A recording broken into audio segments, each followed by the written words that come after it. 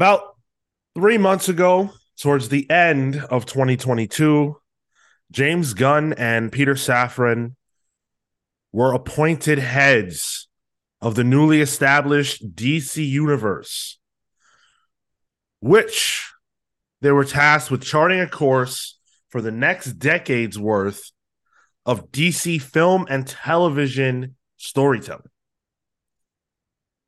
On January 31st, the birthday of the great Grant Morrison, James Gunn made the announcement of what we now know as a piece of chapter 1 of the story of the DCU on film, television, and as we now know, many other places. This was massive. This was a 6-minute video that James Gunn put out that I think everybody on Earth has seen by now. But there's more. There's more. There's so much. And we are excited to talk about it here today on the show. Sort of excited. I wanted to go live. I've been wanting to go live every day to talk about this. Like it's so exciting, the things that are happening. And so we're going to dive into it. I can't wait to hear what everybody thinks because Jonesing, dude. Collectively, we really haven't even talked about it. So, No. Like we've danced around it on Discord with everybody else, but we really haven't dove in too much. So we're going to be talking about all that. I think there's a lot of information that a lot of people don't have, because there was a press conference that was held. And so if you don't really read the news on these websites, and you likely don't know everything, there's so much more that's out there. So the gang's all here. We're going to dive into all that here in just a moment. I do want to introduce the pals. Kale's What's here. up, hot dog? We got Marco. Ear. Tyler. Hi, my little guy wanted to say hello at the same time. Put that away. Okay. Hey, put that away. That'll be fun Not for the audio Not on listeners. stream. And I'm Sean. And we're the Comics Pals. Hey, Sean. Hey. And we've got a big announcement to make. Big announcement. Uh-oh. Yeah. So the other day on Discord, I was fishing for some answers as to what books I should be reading by one Kelly Thompson. And the reason is because we're going to be interviewing Kelly Thompson. Yes, Kelly Thompson is joining the Comics Pals next week, February 11th. We're doing a special start time for this. It's very important. We're doing a special start time at 1 p.m. Eastern. Our show's very early. We're insane, but it's the East Coast, so it's only 10 a.m. Yeah. And when we have West Coast guests on, like we had Jeff Johns, it was 7 a.m. Dude had to drink some soda in the morning to perk up. Yeah. And so we won't be, treating Kelly Thompson that way. We're going to adjust ourselves for Kelly. So we'll be doing the show at 1 p.m. That's when the interview will be up and all that. We'll be live on Twitch, YouTube, where you guys know us, just different start time. And we'll be talking to Kelly about Black Cloak. We'll be talking about the Black Widow series that she did and whatever else we can get to. It's going to be a good one. Gambit. Oliver Rogan Gambit stuff. Good stuff. Oh, I never read Rogan Gambit. Oh, Mr. and Mrs. X, Sean. Yeah. Her Hawkeye run, her Kate Bishop Hawkeye. Definitive run for the character. The character's only been around 2 years. Like, that's not that big a deal. I feel like Kate Bishop really came into her own as like her voice with Kelly Thompson. It was also Leonardo Fernandez. Yeah, Fernandez. Romero? Yeah. Romero. You're right. Kel, you're right. Yeah. So yeah, Kelly Thompson Yeah, I'm a fan. next week, the 11th. Other than Tyler and I, Kale, Marco, have you guys read much? Kelly Thompson? I've read bits and pieces. Murphy recommends Gem and the Holograms all the time. Mm-hmm. And I made the mistake of picking up that book. But I haven't. I haven't uh Jeez. I haven't done a ton knowingly since then, I Uh, don't think. I'm excited to get into Black Cloak. Cal, why are you taking recommendations from that guy? Listen, His brain's there's rotting a at this point. it's rotted, but it's rotted in the direction of story. And Fair. the problem is like that man knows the story. He just doesn't know anything else. It's hilarious. I think I might have read some Captain Marvel stuff. Yeah. Mhm. Was it with because I know Tamara Bonvillain was the colorist on some of it, but other than that, that's all I know. In my mind, when I think of Tamara Bonvillain's name, I think of her as Bond villain, Yeah. and I like it. I just like it. I always hear it as like bon vivant, even though Yeah, same. Bon but I also vivant. pronounce chandelier as chandelier. So Oh my God. it's just me. No, you don't. Chandelier? I mean, I'm pretty sure Kale does too.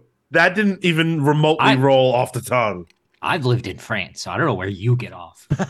Fucking American. I think Paul F. Tompkins as Andrew Lloyd Webber pronounces chandelier Probably chandelier true, because yeah. of Phantom of It's the probably Opera, true. and it's just imprinted Yeah. into me. Unbelievable. Unbelievable. So yeah, we've got Kelly Thompson on the 11th of February, 1 p.m. Don't miss it. We want your guys' full support on this. And if you have questions, definitely shoot them our way. Obviously, you can always leave them in the live chat, but we love to come in with questions from you guys loaded because sometimes when we do interviews, live chats are moving. It's difficult for us to focus on that. So if we know what you guys want us to ask ahead of time, we can curate that, get that where it needs to be, and make sure we ask those questions. If you're a member of Patreon and you've got a question, send that to us directly. Use the Patreon chat on Discord. Tag us. We will make it our responsibility to get that question asked. So yeah, that'll be a lot of fun. Now, before we get into everything else, which we've got a lot to talk about, we're obviously going to talk all about the new Gunn regime, the Gunverse, if you will, which James Gunn is not the Gunverse. I beg to differ. But we'll be talking about all that. We've got some 5G files for you, everybody's favorite.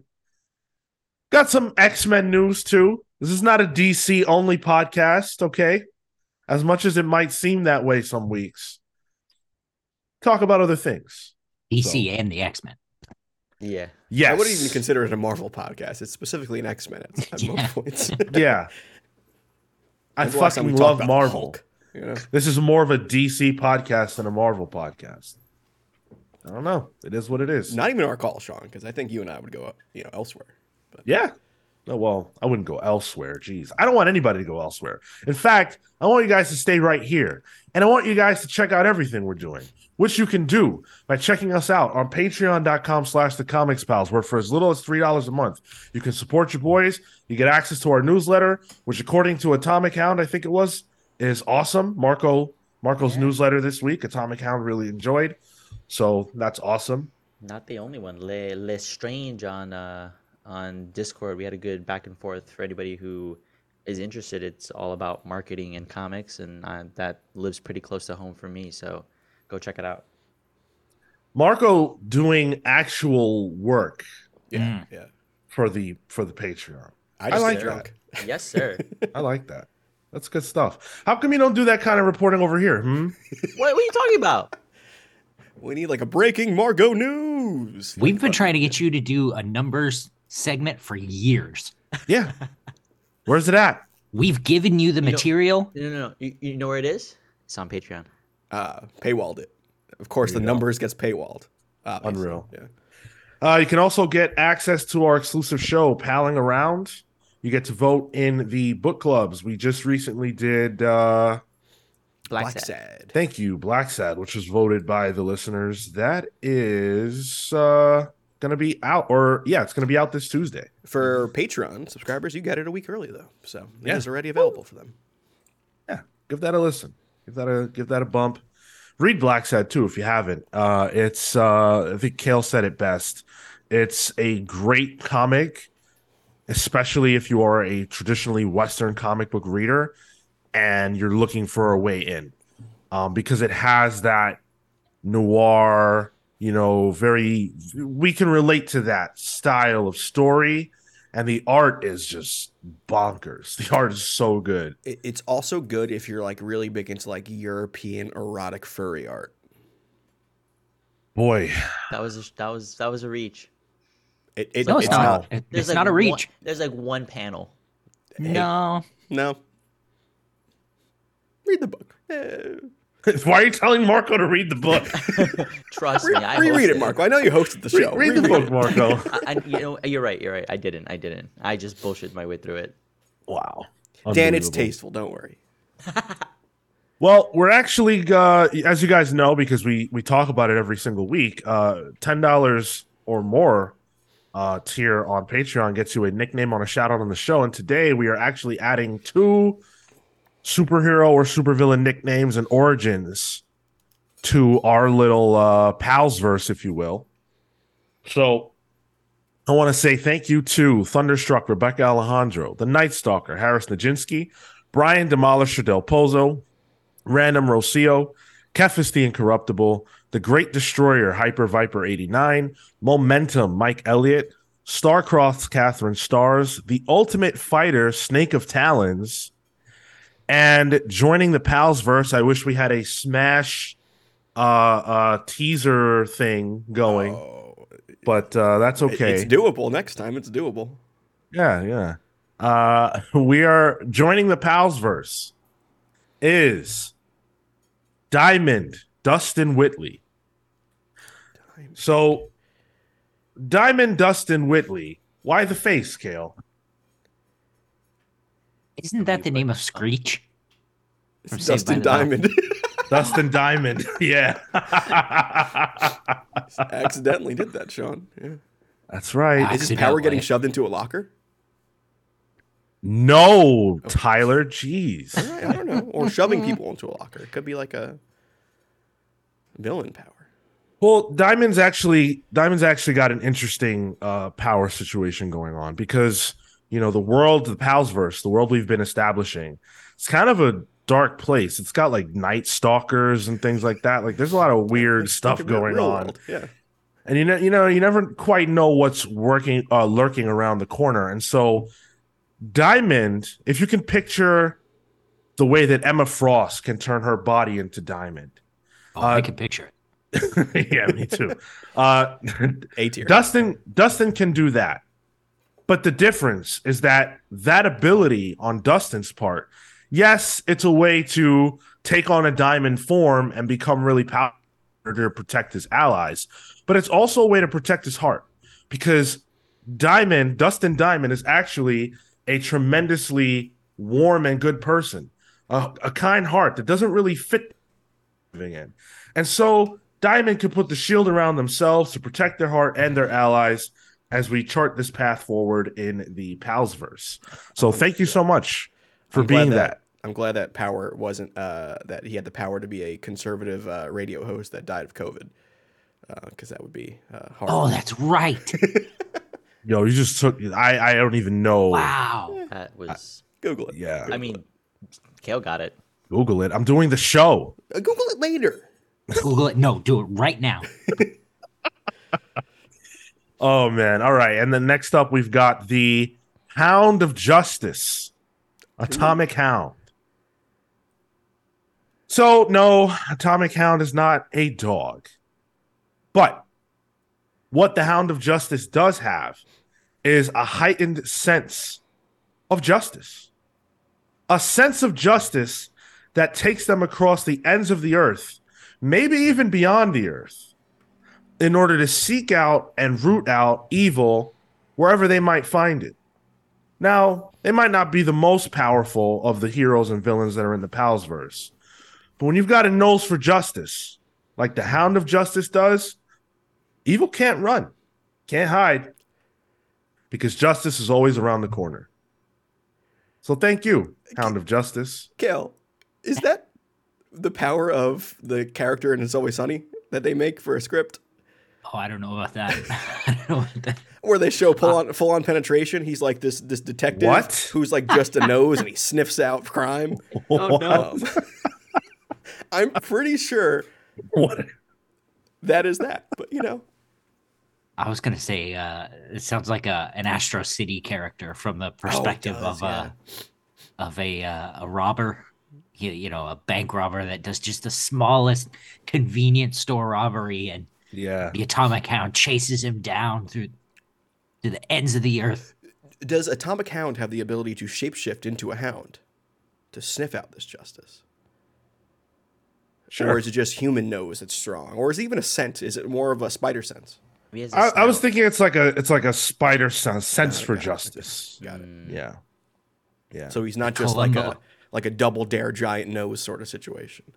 Atomic Hound says, "Hound of Justice, the Columbo of the Palsverse." Oh yeah. Damn. I love it.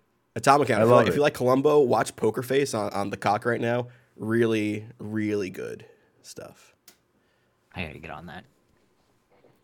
Ulysses, I love that every time we mention 5G, you're like 5G, LFG. I appreciate the passion for the 5G. It's a nice ring to it.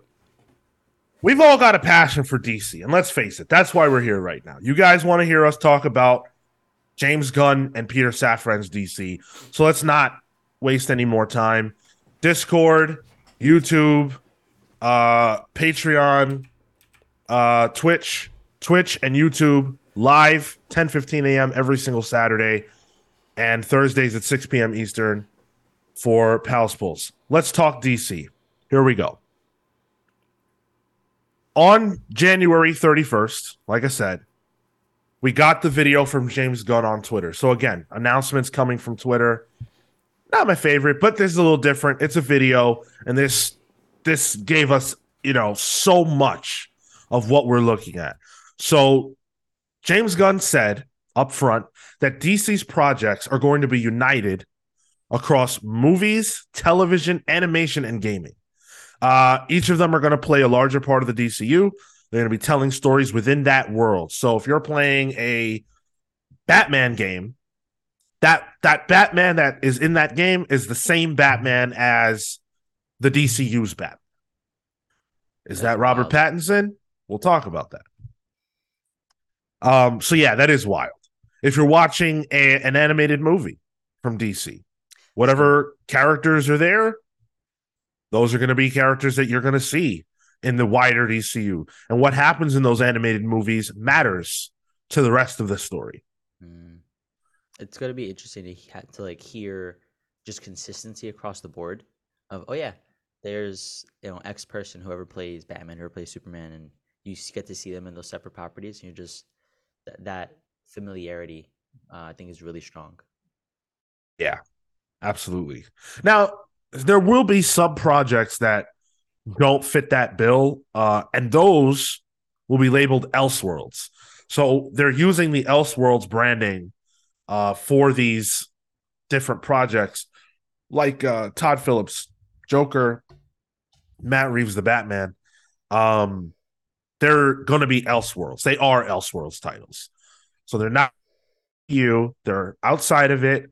And I assume the way that it was said, these will be branded in such a way that it'll be very clear to audiences that they're a different thing.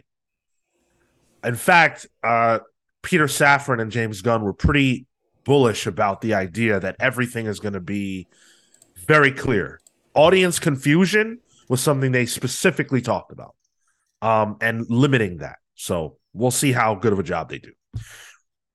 Real quick, on the subject of Matt Reeves' The Batman, we actually got this kind of got buried because, there's bigger things at play. But it did get a release date and a title. So it's The Batman Part 2, October 3rd, 2025. Nice.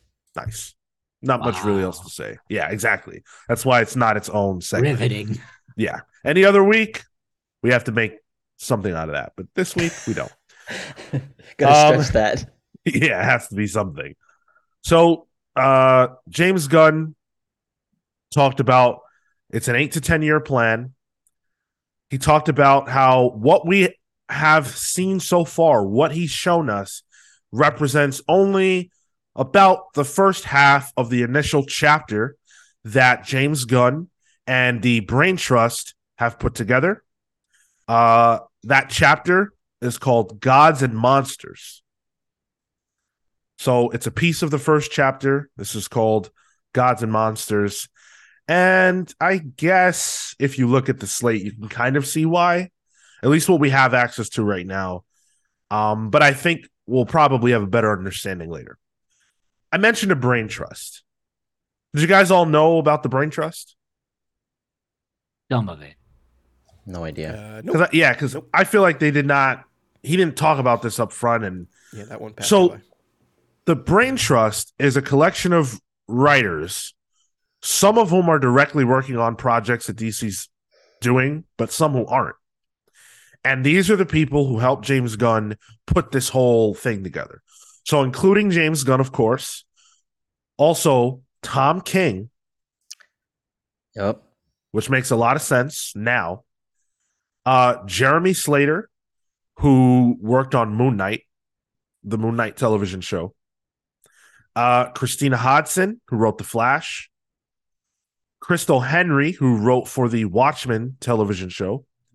And Drew Goddard, who has worked on everything, but I think at this point most people know Drew from Daredevil, the TV show. So that's the Brain Trust. That's pretty good. What's her name? Crystal Henry, you said?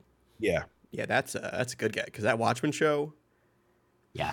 arguably my favorite superhero show of all time. Yeah. If It's you up can even there, call yeah. it that, you know. Yeah. Right. Yeah.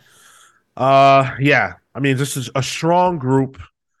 Crystal Henry, I think, is already at work on the Waller show.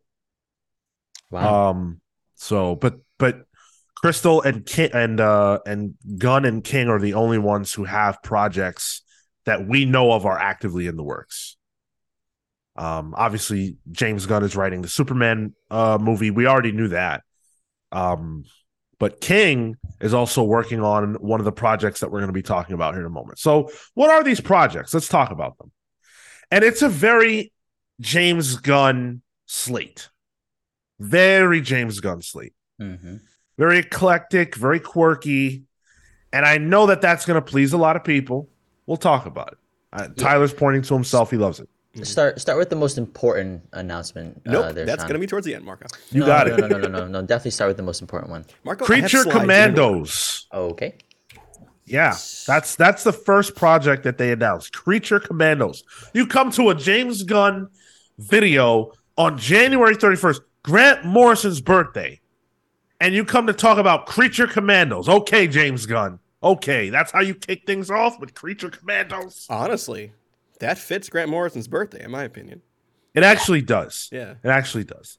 So Creature Commandos is an animated series. James Gunn wrote all 7 episodes. Characters from this show will also appear in other things, particularly with this crop. They will appear in Waller. And that's where that synergy starts to come in. So specifically with Creature Commandos, voiced and acted largely by the same cast of actors who will physically play them whenever they appear elsewhere, which includes Waller, which is a direct follow-up to this. It'll be crazy to see Junkyard Joe play the character in the background over there and see him live action. That's G.I. Robot. Junkyard Joe is going to play... The man who is Junkyard Joe is going to play the cartoon Junkyard Joe. Exactly, yeah. Okay, got it. I smell a bit here, but I can't quite tell where it is. Hound of It's Justice, like where are you? Old familiar bit. Smells like Phil. Oh no, that didn't land. Do you guys have any familiarity with the Creature Commandos? No idea. Very little. Very little. Like I the only people I can tell is Weasel and Frankenstein. And that's all I know. Yeah. You can't take a swing at who the female character is there. Wait, don't know her. Sure, yeah. I mean, The wife? Sean Is that the bride Gunn of getting that- Frankenstein? James Gunn making sure his brother eats well, already casting him in something. Yeah. With Weasel making an appearance here. I wish James Gunn was my brother. Right? Me too. For real. Yeah. Well, here are the characters. And the idea is that Amanda Waller creates a Suicide Squad-esque team of monster characters featuring Rick Flag Sr. So, okay. Nina Mazursky, Dr. Phosphorus, Frankenstein, Bride of Frankenstein, G.I. Robot, and Weasel. So, very weird group of characters. James Gunn said that this would have cost the studio $35 to $40 million an episode if they did it live action. So they went animated, which makes a lot of sense. Cowards. And then the concept art and what we've seen so far, which is very little, looks like it's pulling from Jeff Lemire's Frankenstein Agents of Shade from the New 52. Yeah. Okay. Which I believe was also sort of inspired by Grant Morrison's Seven Soldiers of Victory. Yep. So that's how it all goes back to Grant. Yeah, I think did Grant create this iteration of Frankenstein? Yes. Yeah. I believe that's what I wrote. Yeah. Mm-hmm. So that's the first announcement. Up front, weird, but no reason why it can't be good. I mean, look at the success of Invincible, or the success of Harley, or what's the animated stuff for the most part is fairly successful. Yeah. Like I don't think it's that's not unreasonable to say. Yeah, and they have a platform for it, so why not? Yeah. Even Velma, as much as people hate it, is doing very well. People hate watching. The Atomic Hound asks, is this a prequel or prelude, you think? It is a table setter in the sense that it's sort of establishing and Peter Safran directly talked about this. The first two projects lead into and establish the sort of world that we're dealing with. And then the first film, which is Superman, is where things really kick off. But having the knowledge of Creature Commandos and Waller takes you nicely into Superman and everything that comes in. It's also setting that gods and monsters theme too, right off the bat. Right. Yeah, okay. Exactly. We also got a question in Discord from To Plan 3 Kingdom. Is this in World War II? Do we know? Think so. I didn't see anything about it being in World War II. And I want to say they said that this was a contemporary story, so I don't think it takes place in the past at all. But I could be wrong about that one. I don't have a note for that. Up next is Waller.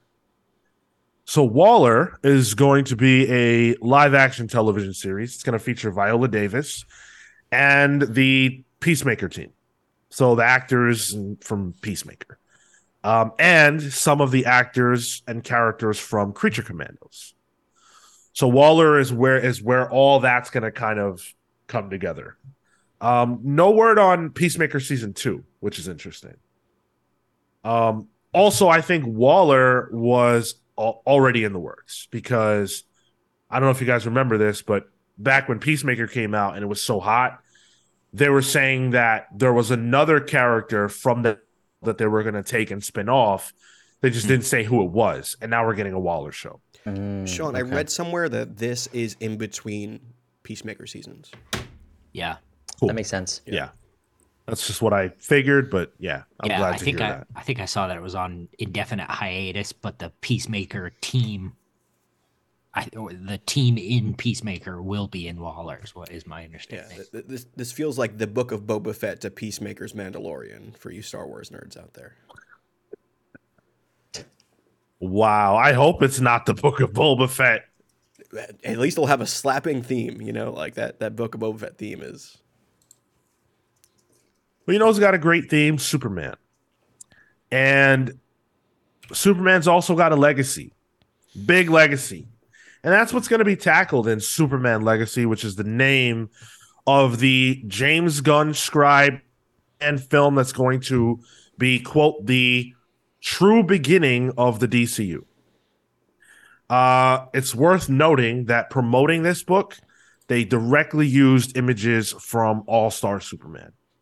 Again, Grant Morrison, that beautiful Frank Quitely art.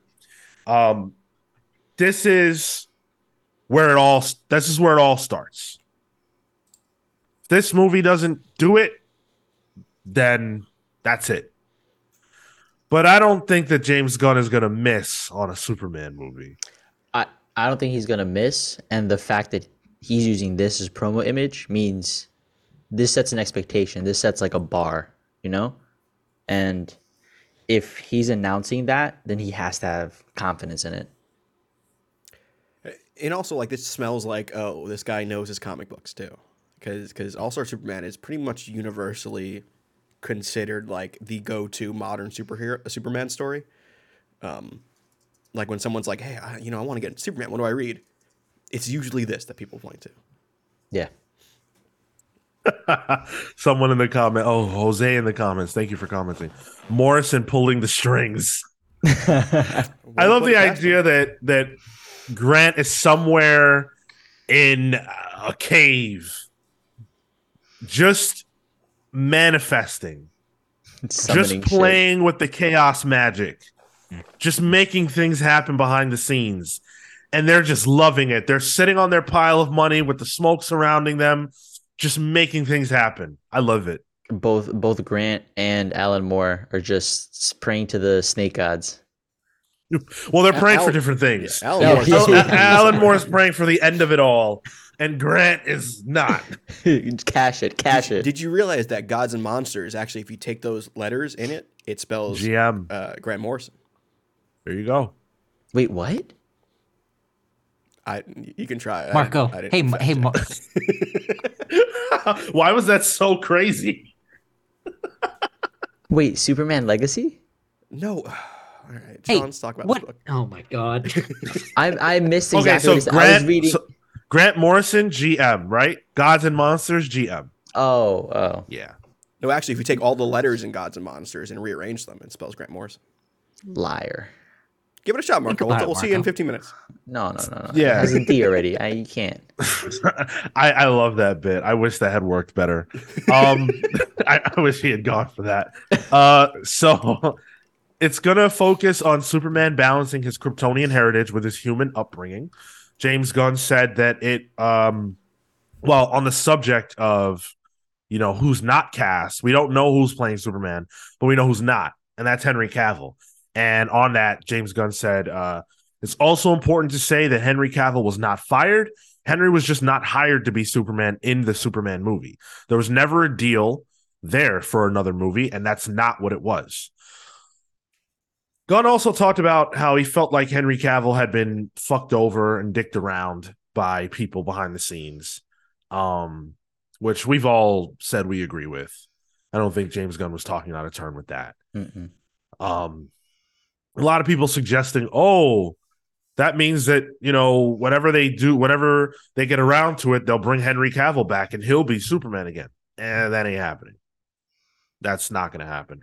I've never been more clear on that. Yeah, maybe we'll get maybe they'll figure out a way to do like the Crime Syndicate or something. But as the core Superman, it ain't Henry Cavill. It never will be.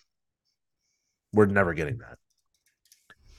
Let him play with his Warhammers and make a Warhammer movie. So, hey, someone has to. That's awesome. Yeah. The next announcement was a Lanterns television show. It's going to feature Hal Jordan and Jon Stewart, others as well, but those are the ones that it's focusing on.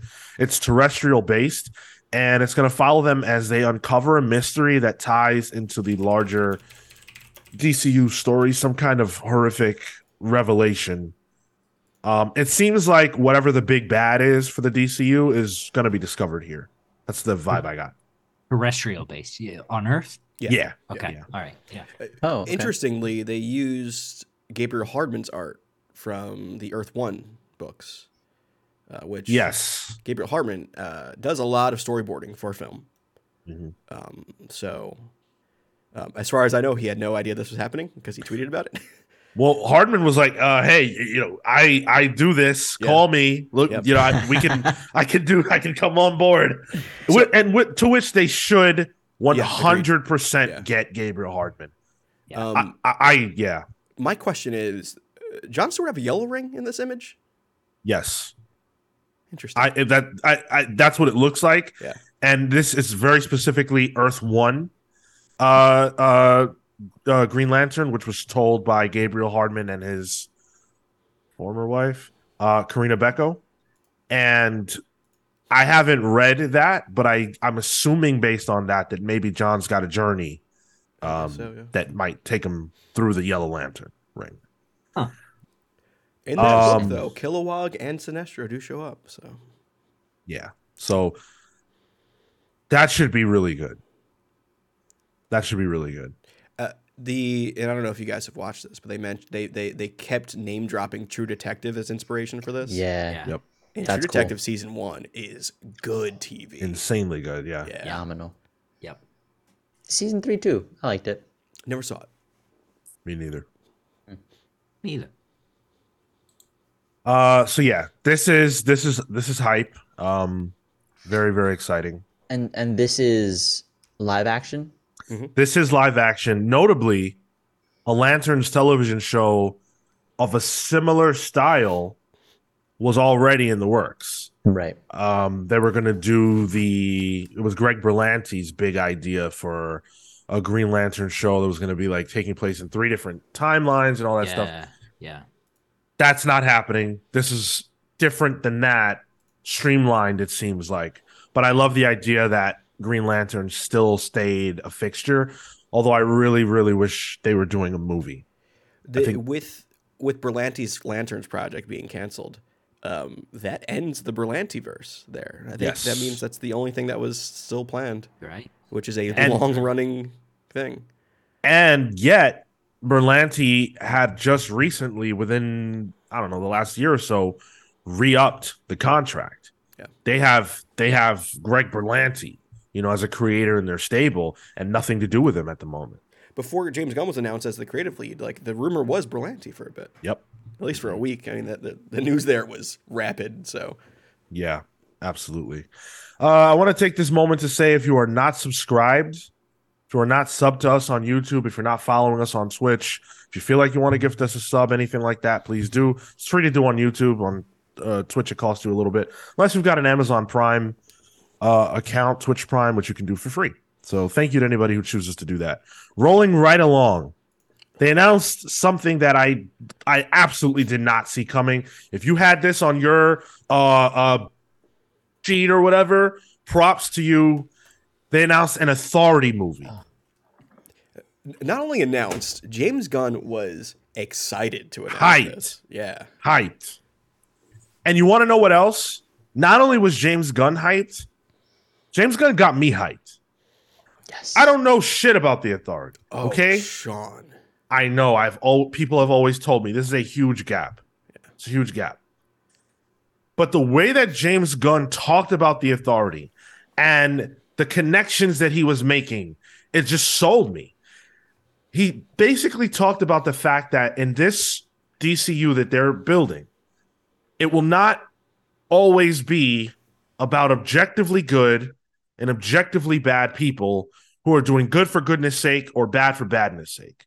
He talked about how there will be white hats and there will be black hats, but there will also be gray hats. And it seems like the Authority kind of fits in that space where the Authority are a superhero team who do what they feel is absolutely necessary. It's justice, absolute, with no morality that's going to come in between what's right and what's wrong. So it's Superman to the extreme, you might say. And it appears like they're heightening Superman's importance and the importance of the true heroes by having the Authority exist. I love that. I love that. It's a great foil to Superman. Yeah. I read this late in my comics reading. I was told to read it by Matt, friend of the show Matt, constantly for years, but I just wasn't a big Brian Hitch fan, and I finally read it like 2 or 3 years ago. Dude, it's good. It's good. Warren Ellis. Oh, it's Warren Ellis? Warren Ellis, Brian Hitch, the first volume. Yeah, there's a Mark Millar volume 2 as well. So. Ooh, with Quietly on art. Mm-hmm. Interesting. This is like if The Boys was smart. In a way, like that kind of like gray area sort of thing. That's a good sell. Not a total knock on The Boys. Like The Boys has its appeal, but Yeah, Authority is sold out, and I was pissed because I want to get a copy. We're going to talk about how this influenced comics later, but yeah, I got to get my hands on the Authority now because I'm hyped. This is It's cool. it's yeah. I have a fan casting. So oh geez, I'm blanking on his name right now. Harkness.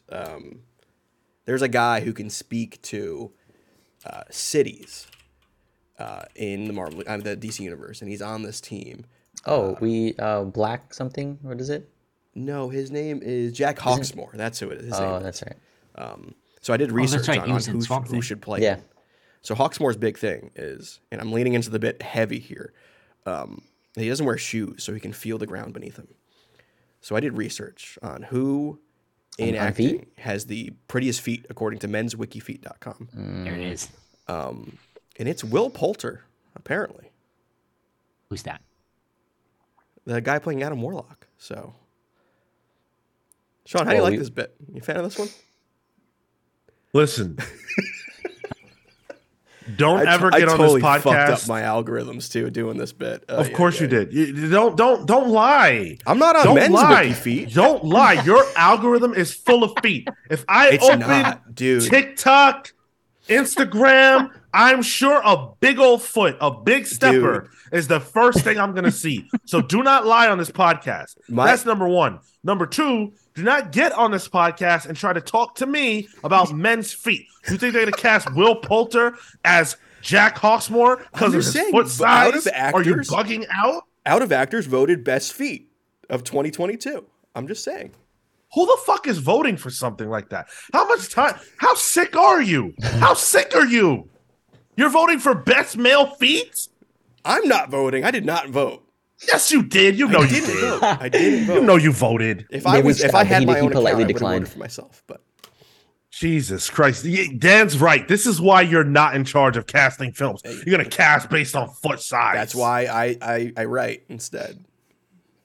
Do you write based on feet? I would hate to I see write with my feet. Oh my god. Handwriting's horrible. Oh my Well, it's foot god. right. True. Yeah. Jose in the YouTube chat asks, but is this the Wildstorm lineup or the current lineup? It is. We don't. Do we know that? I believe it's the Wildstorm one. And every promotional image is from the first volume. Right. So it Okay, wouldn't be the modern one with like Manchester Black and Superman and all that. It's not that. And I don't even think it's more the later Wildstorm teams where like Grifter joins it. You know, it's pretty much Midnighter, Apollo, Hawksmoor, all those people. Hold on, because you mentioned Superman, and James Gunn kept mentioning Superman alongside the Authority. Sure. So I'm not convinced that Superman will not be in this movie. In fact, I'm more confident he will be in this movie. I wouldn't be surprised if the Authority, is what teaches Superman that, yes, the world does need a team of superheroes, but not them. Like the opposite of Black Adam. Something like that. Because doesn't Superman fight the Elite? Isn't that a similar... Is there something to that? Maybe they could play that role? I don't think these ever really crossed over directly that often, you know. Yeah, I'm talking... But isn't there a book, Superman versus the Elite? That's an animated. Oh, is it an animated? Animated one that Isn't it? takes the Manchester Black stuff, right? Think so. Yeah. I think I'm sniffing what James Gunn is cooking here. I feel like Superman's going to be in this movie. Well, I think Superman, the idea of Superman needs to exist because then it shows these guys as being the gray area. There needs to be that shining light as an example to show these guys will do what he's not willing to do, you know. I wouldn't be surprised if he's more like mentioned. I don't really see him needing to actively be involved. We shall see. Up next is a television series called Paradise Lost. This is going to tell the story of Themyscira. James Gunn specifically refers to it as Paradise Island, Paradise Lost. It's going to be a Game of Thrones-esque story. James Gunn said the following about it. Quote, this is a Game of Thrones type story about the atmosphere of Paradise Island, home of the Amazons and the birthplace of Wonder Woman. And this involves all the darkness and drama and political intrigue behind this society of only women.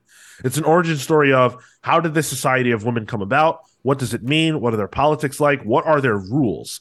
Who's in charge? What are all the games that they play with each other to get to the top? I think it's really exciting. This is interesting. It's a different take, and I think they're trying to capitalize on the fact that, high fantasy is like really popular. HBO's continued with the second set of Game of Thrones continuation, and so it makes sense to be able to want to jump in on that. But I think for you to, because the pillars that have been announced don't include Wonder Woman, I think this is a good way to see that growth in a very isolated place, similar to the fact that she will be isolated. She is separate from the rest of the DC universe, and I think that plays really well thematically until she gets revealed later down the line, whenever that is. I could see that. It's not that I'm opposed to this idea. I think a Game of Thrones-esque show about what James Gunn laid out could be very interesting. I just want Wonder Woman, and I don't feel like she's in this. I get the feeling that that's going to go down, and I don't love that. I hope she's not in this. I don't want this to be Gotham for Wonder Woman. You know what I mean? Where it's like, oh, right. we're gonna be like, showing off, the world and kind of world build what Themyscira is and what the Amazons are. But we can't help ourselves, so we gotta put Batman in this. We're like Wonder Woman in this case. So I kind of hope they just stick to it just being about maybe like Nubia, showcase, Hippolyta, maybe even like the actual gods involved here, So I don't know. I would like them to introduce her in it. I don't think it's the same if you don't. How do you introduce Wonder Woman on a TV show? As a kid. Yeah. It depends on which origin they go with, too. If they go with, like, if the final episode of the final season is Hippolyta forming clay, then, like, all right. Nah, that would be whack. You just don't like Wonder Woman's origin. Got it. I like the, what is it? Azarello stuff. Yeah, that's what I like. I like the god stuff. Yeah. I mean, if that's the path that they go down, I like that a lot. I feel like we still haven't gotten just raw Wonder Woman, and it's frustrating. Like I know a place where you can get that. Oh my God, what is wrong with you?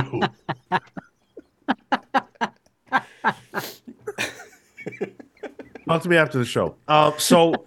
So I feel like in the first Wonder Woman, she's in.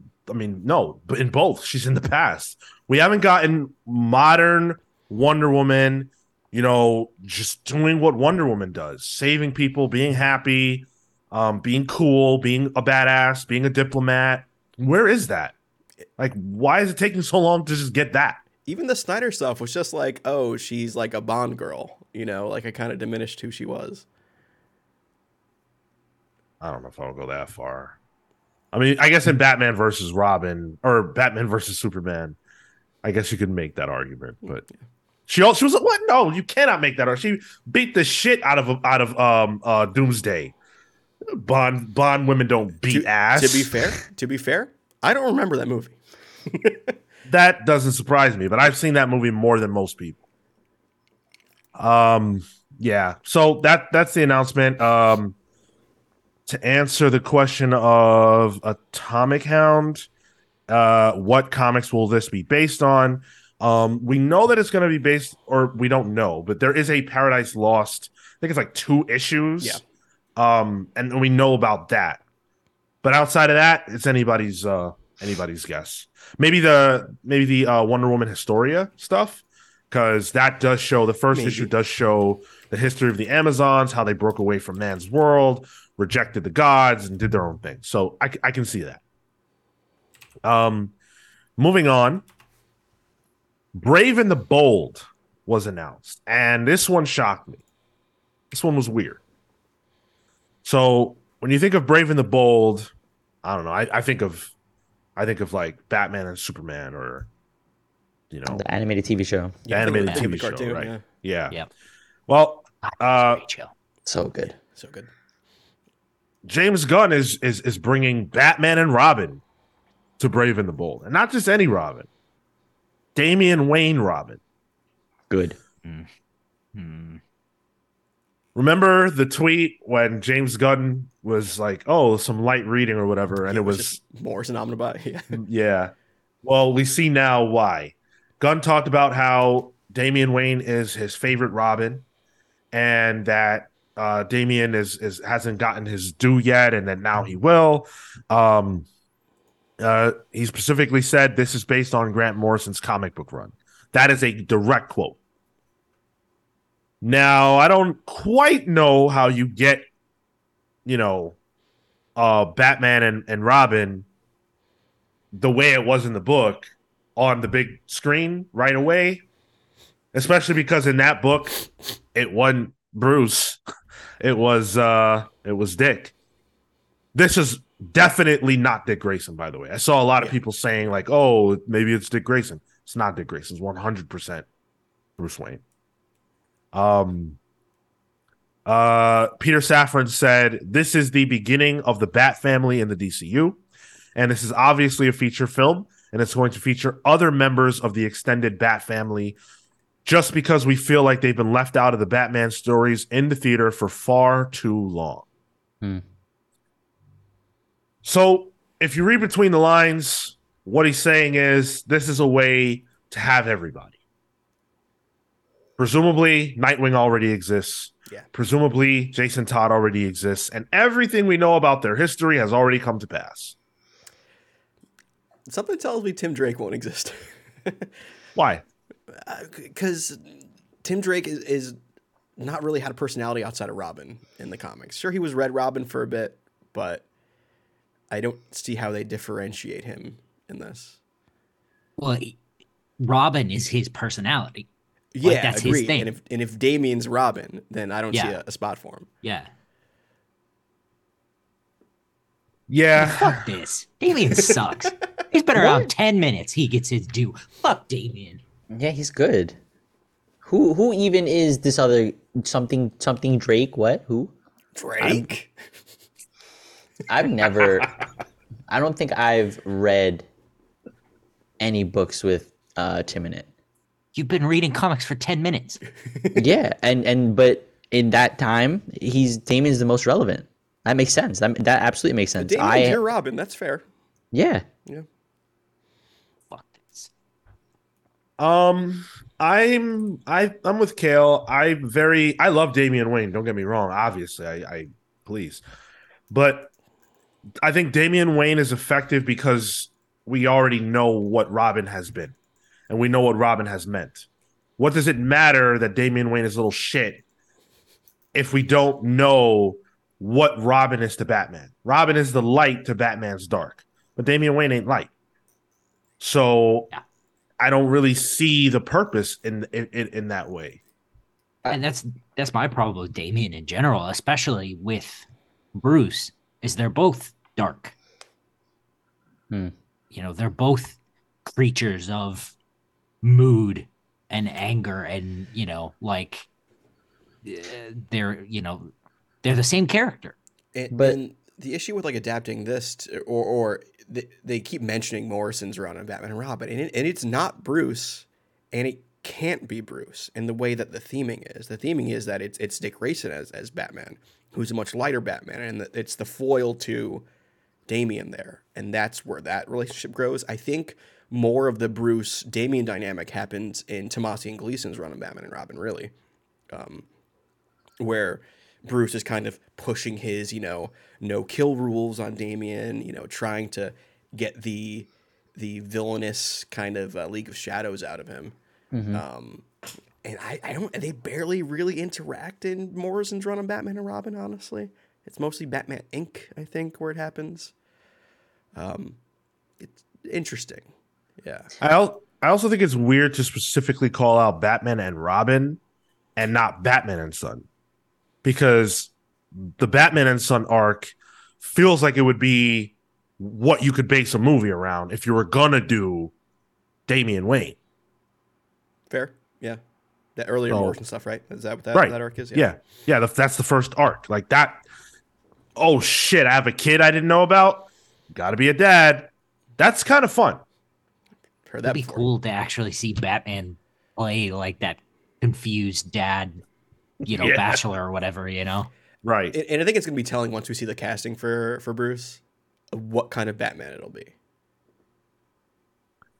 Well, one thing we can say with some degree of certainty is that we're getting an older Batman again. Right. I mean, to have a 10-year-old kid, he ain't 25 years old. He ain't probably 29 years old. And it gives me New 52 vibes. If he's young, then how the hell did this work? How the hell did you fit in all these years of different Robins, different deaths and everything else in such a short time frame? Because he has to have met Talia al Ghul and had a kid with her. Right. So, when he put the suit on the first time, it's a little weird. And I was very, very much hoping that the reason they got rid of Ben Affleck is because they were going younger. And not just in the age of the actor, but the age of the character. And that doesn't feel like the case. I think you could still go relatively young. I think you could go 30 fairly. Like Batman. 30? Because And he's got a 10-year-old kid? I mean, listen, Yeah. my dad was 18 when he had me. That means he just Yeah, had but he wasn't Batman. He you think he had a kid at 20? 20 years old? You gonna tell me early on Batman with don't the League pull? of Shadows? Yeah, possibly. When he's training and stuff. Oh, I think it's yeah, I could plausible. see that. Wait, I could see that. doesn't He's need to have traveling the been world. Batman He's he's getting up to speed. He comes across the League of Shadows for sure. Okay, he's so you having a sold shirtless- Marco. That's cool, but you can't get one over on me because Talia al Ghul would not have had a kid with Batman if he wasn't Batman. I think That's Ra's why could Ra's al have something. Ghul and Talia were so into him. What are you talking about? Ra's That just was the needs- whole thing. He just needed to wrestle him in the desert shirtless once, and he's like, "Yo, future son-in-law, here we go." Well, bash those boys together. You make a Damian Wayne. Yeah, we're gonna get a 30-year-old Batman with a child. Yeah, all right, Tyler. 33. Trust me, I've known younger with 10-year-old kids. Trust me. That's what Yeah, listen, they're not Batman. That's what I'm saying. Before we go to the next one, I think this is interesting because we can kind of guess what the supporting cast will be. The mentioning of the Bat family, pretty much guarantees Nightwing, and if Nightwing exists in this world, I can assume the Titans exist in this world. Also, explicitly saying Teen Titans Go is an Elseworlds thing. The opposite almost applies, saying like, oh, the Titans probably exist. Talia's got to exist if Damian's here, and I think to have Talia exist, you need Ra's to exist. So those two characters there. If we go to if they're really pulling from Morrison's Batman and Robin, you're probably getting Professor Pig. You're probably getting maybe even Flamingo. You're gonna get these weird kooky villains. Or even Sean, what was the name of the other Damian clone who was just real buff and Oh yeah. I can't Orphan remember or the something name. like that? Was it Orphan?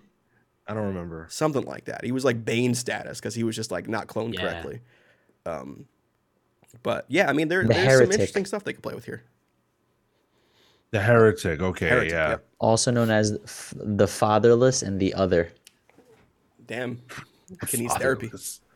Jeez. So what does this mean for Batman on film? Because now what we're talking about is once again two Batman.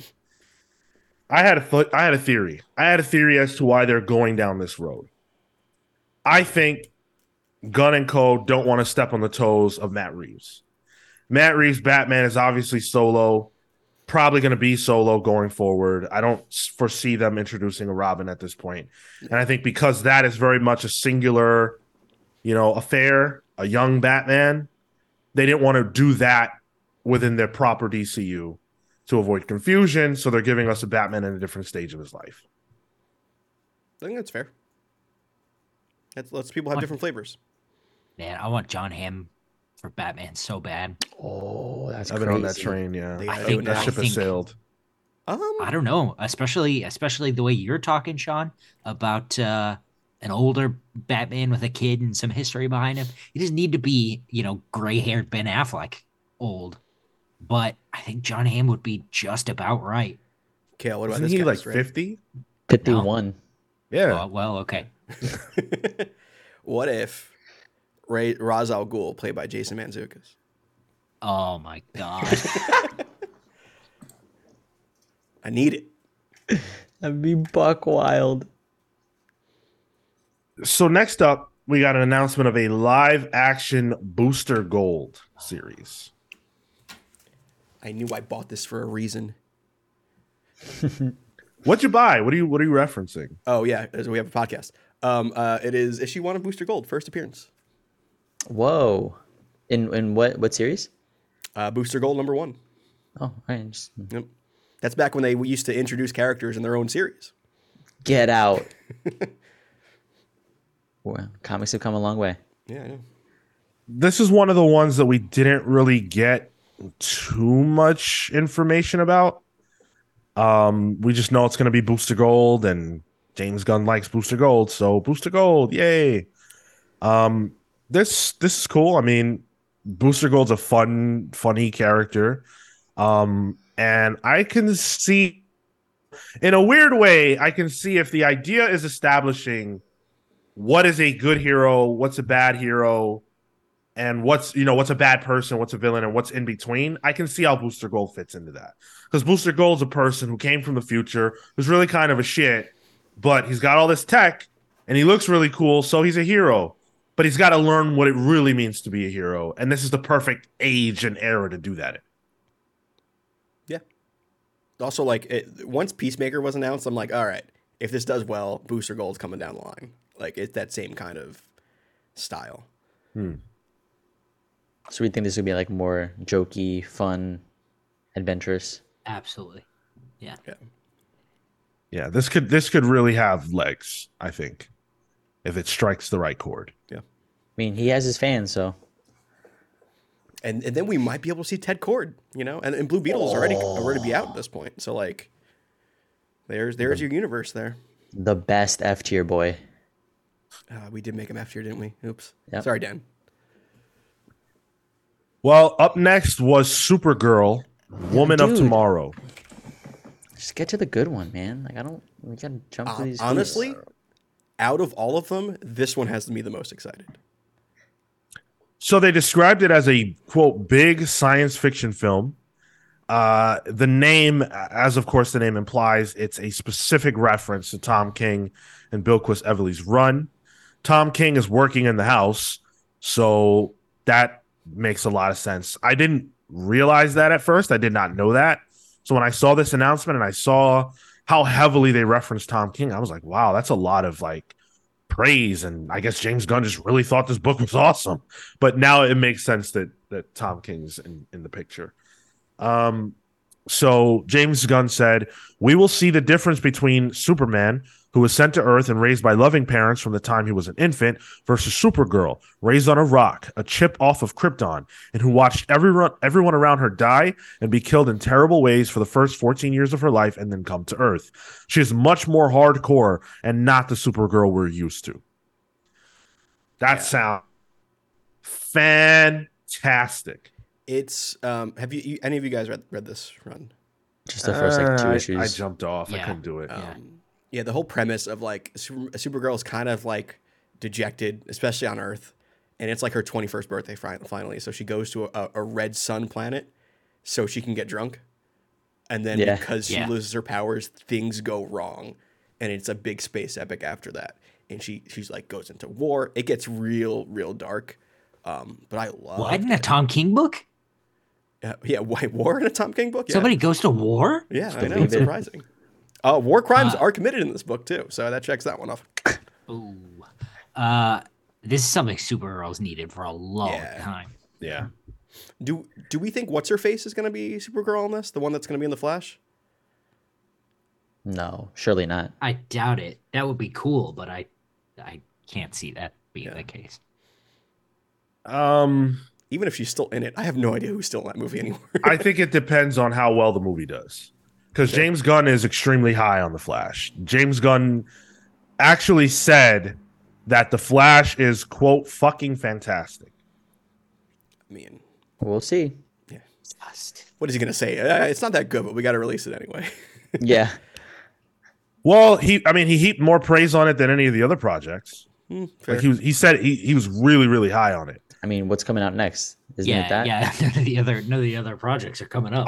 Aquaman, Shazam, and Blue Beetle. And Flash was the one that James Gunn was highest on. So we'll see. So, but Sean, I wanted to bring up one thing with Supergirl Woman of Tomorrow as well. Yeah.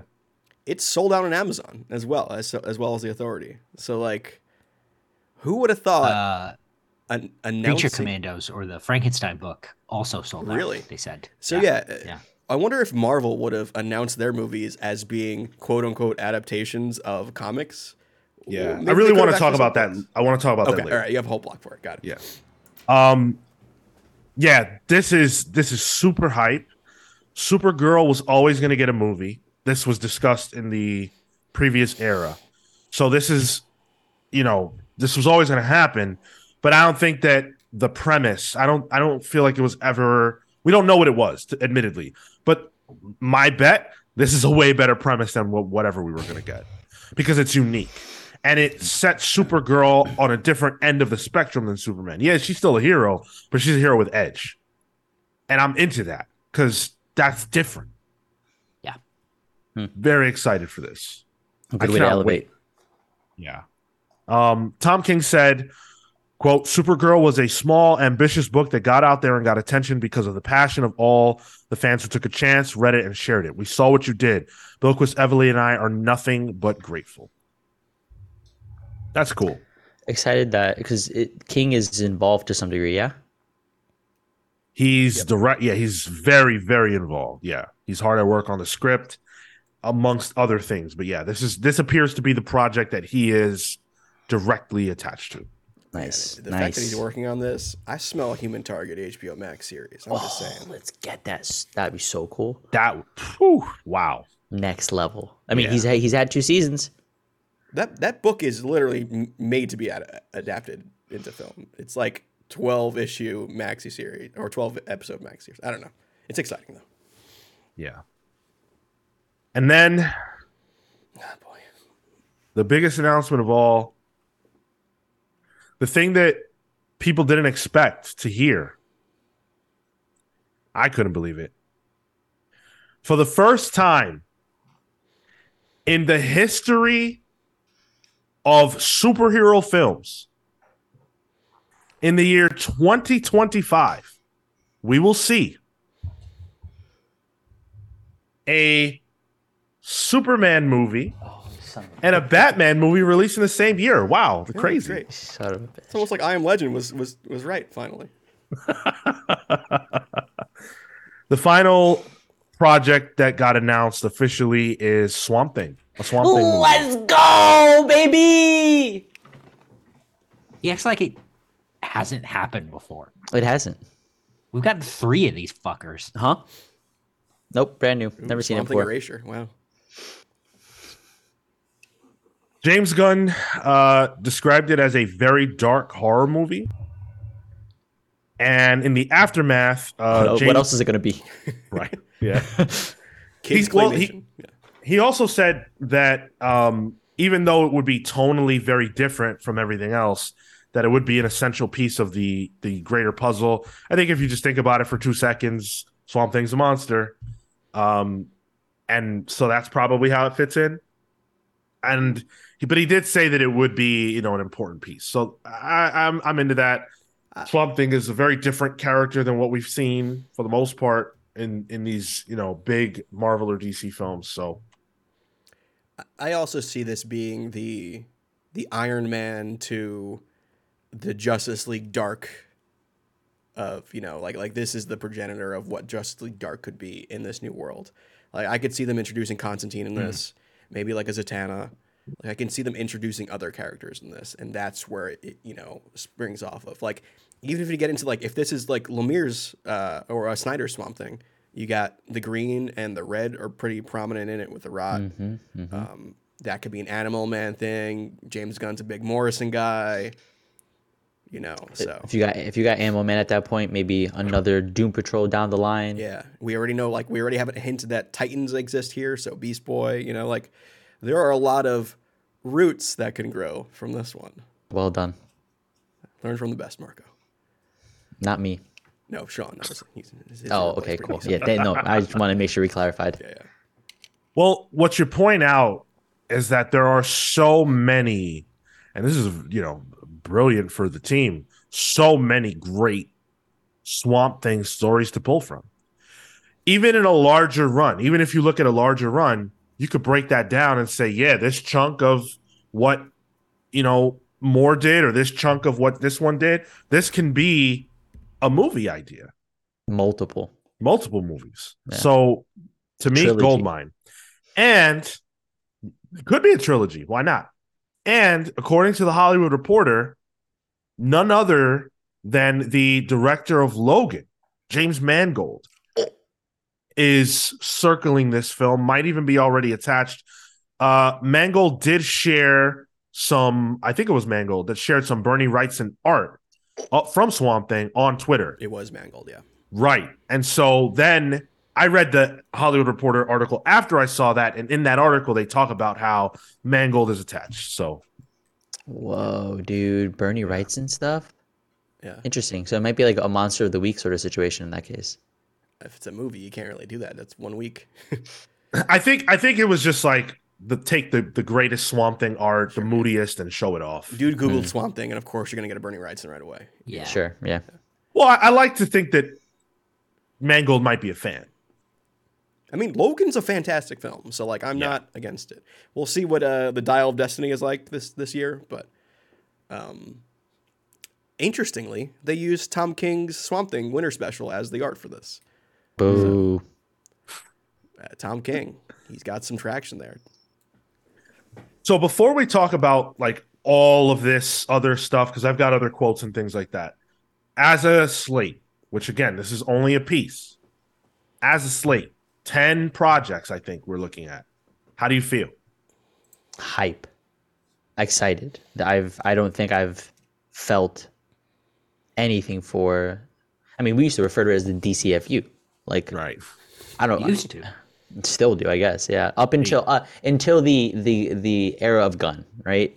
Then we'll see what moniker we give it. But nothing excited me. It was always, oh, yep, that movie's coming out. Maybe an Aquaman was cool, but nothing ever lit me on fire the same way a Marvel announcement might, frankly. And this is the parallel to that. And I'm hugely excited because we have direction. We have this. The thing we've been talking about for years at this point is just they have a vision down the line. They understand what the big concept is, so that they can start to filter that down and break it out into these films. I'm excited. And for me, like, I think they're even, in a way, have a leg up from Marvel's genesis with the MCU. Because even early on in Marvel, like, remember when Tony Stark recruited Thunderbolt Ross, and like that never really went anywhere. So like they were really just building to Avengers, So they were making some little missteps here and there early on. Like the blueprint exists for that at Marvel, but Marvel already happened, so they can kind of tweak that to work with the DC universe. So I think creatively, I'm very excited, but it's still Warner Discovery, so I have to hedge my excitement just a little bit. That's a bit where I'm at. I genuinely, I think this is all cool. Man, I don't know if I believe it's gonna happen. Maybe we'll get Waller. I have a hard time, seeing another Superman movie getting off the ground, and I just, Warner Brothers Discovery is it's a quicksand of a company, especially for movies. Like, I can't get excited for it. And the other thing too is like, what if Superman doesn't do well? Yep. If that, like, I think it's very dependent on that. If that doesn't do well, I don't think we get anything else. You don't think so? You don't think Yeah. they're gonna commit? I mean, it also depends on where everything else releases. So if they already Yeah. have traction on Swamp Thing, so that might actually come out, you know. So There's no chance that they just put out Superman and then they're like, "Oh, this sucked. That we're done." They can't. That's just not how films don't get made that way. Like there will be a lot of things already, in various stages of production. You can't necessarily stop. Warner Brothers isn't the type of company that would just can a movie they had completed already. Wait. Oh, you mean a movie that was going to be released to streaming services and die a death? Or a movie that was made for streaming services but then would have been released in theaters and die a death? I'm just saying, mean, they put money into something and they were okay with, like, hey, this isn't going to work out in the long run. Let's just can it. So they have the track record there. And especially all the things they just randomly pull off their streaming service and throw in the garbage. Like, I don't think that's ridiculous at all. I mean, I think that's ridiculous, but what Tyler's saying, I think is, I mean, I don't think they'll be happy about it, but I think it's very well within the realm of possibilities. I've had weird mixed feelings about it because there's some stuff that I definitely don't love. I really, really, really was hoping for a younger Batman. And I just can't. Like, I don't buy your theory that he's going to be 30. And that's unfortunate. And even beyond the actual age of the character, for me, it's maybe more about what we're not getting by starting so late in Bruce's life. Yeah. I'm desperate to see a Dick Grayson grow up. I don't understand why we can't get that. Like, even if you jump forward a few years, if you have to, whatever, I want to see that. You don't want to just see Dick Grayson. You want to see him grow. You want a Dick that's a grower, not a shower. Oh my god. And I want a Wonder Woman movie. And I know that things will come, and I'm maybe I'm being impatient on certain things. This is not what I was hoping for. Yeah. But I have hope because some of these ideas I think are genuinely really great. And I don't think that the prior regime would have given a chance to some of these ideas. I don't give a damn about creatures and commandos, or creature commandos. Like, I don't care about that at all. But if it's good, it's good. And that's really, at the end of the day, all that matters. Is this the slate that I think brings people to the table? I don't think that when you get past the internet, because the internet is loud, I don't think that this is the slate that makes people go, yes, I am there day one. I don't think Creature Commando screams that. I don't think Waller necessarily screams that. I don't know that the Paradise Lost show screams that. It has to be really, really good. It has to be very, very good. It's lacking that Batman name. Brave and the Bold is cool and all that, but not having that Batman name in the title, I think that's a mistake.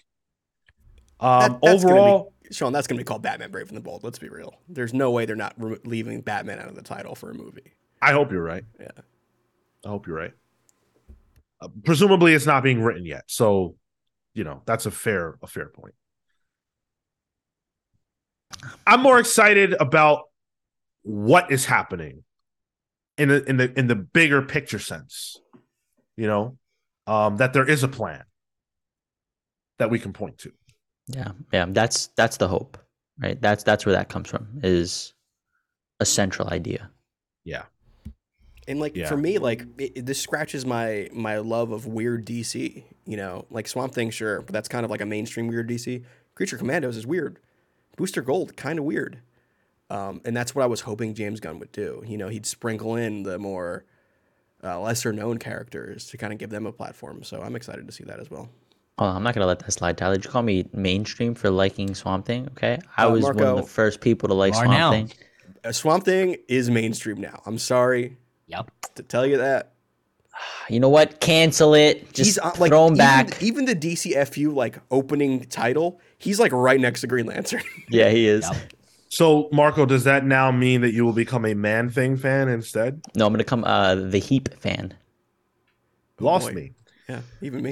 That's the My Marcus, perfect. Right, yeah. Good. So I want to read a couple of Meteor quotes just because there's so much in these that I want to tear apart that James Gunn and Peter Safran said. So Gunn said, a lot of people think it's going to be Marvel 2.0, and definitely I learned a lot of stuff at Marvel. I think we have a lot of differences. We are telling a big, huge central story that is like Marvel, except for I think we're a lot more planned out than Marvel from the beginning because we've gotten a group of writers together to work that story out completely. But we're also creating a universe that's like Star Wars, where there's different times, different places, different things, or Game of Thrones, where characters are a little bit more morally complex. I like the idea of these characters being morally complicated. To me, when I think about DC, I do think about, these big characters who have big stances on morality and what's right and what's wrong. But I also think about the fact that there are characters that exist in the margins of that.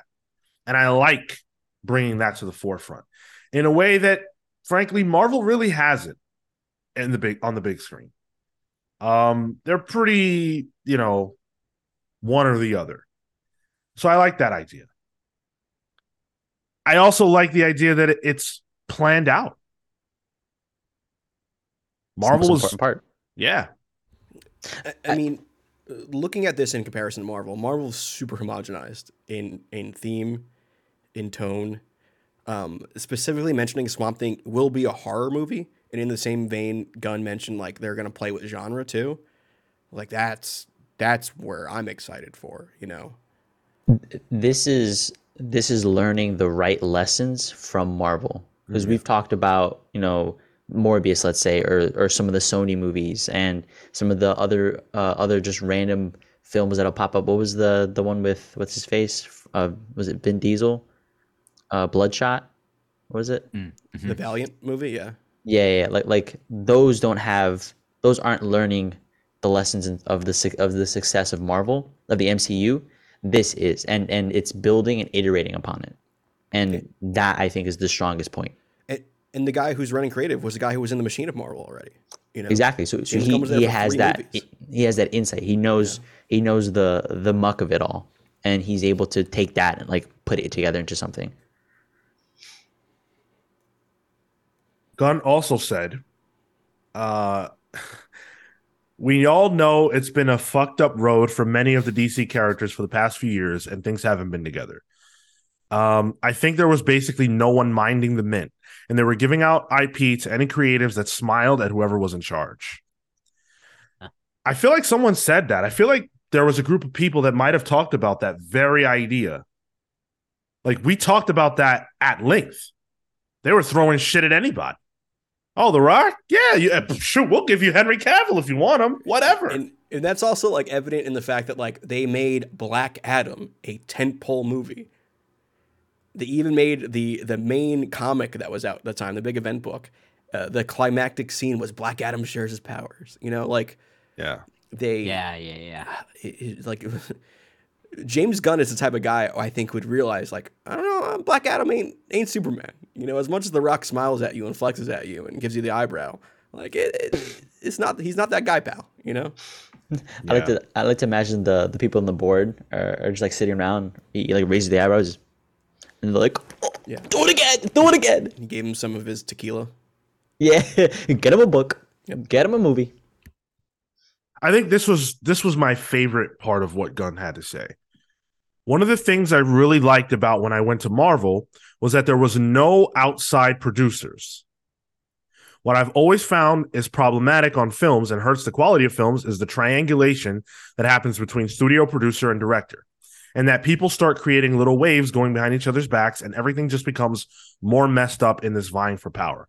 But when you have two strong forces, a producer and a director, which is what we will be with these directors we're working with, I found that it's more clear cut and makes things easier. For the most part, we're going to be working as in-house producers ourselves and then having the directors do their thing. That is more important than a slate. That's more important than characters. That's more important than actors. Because here's what happens.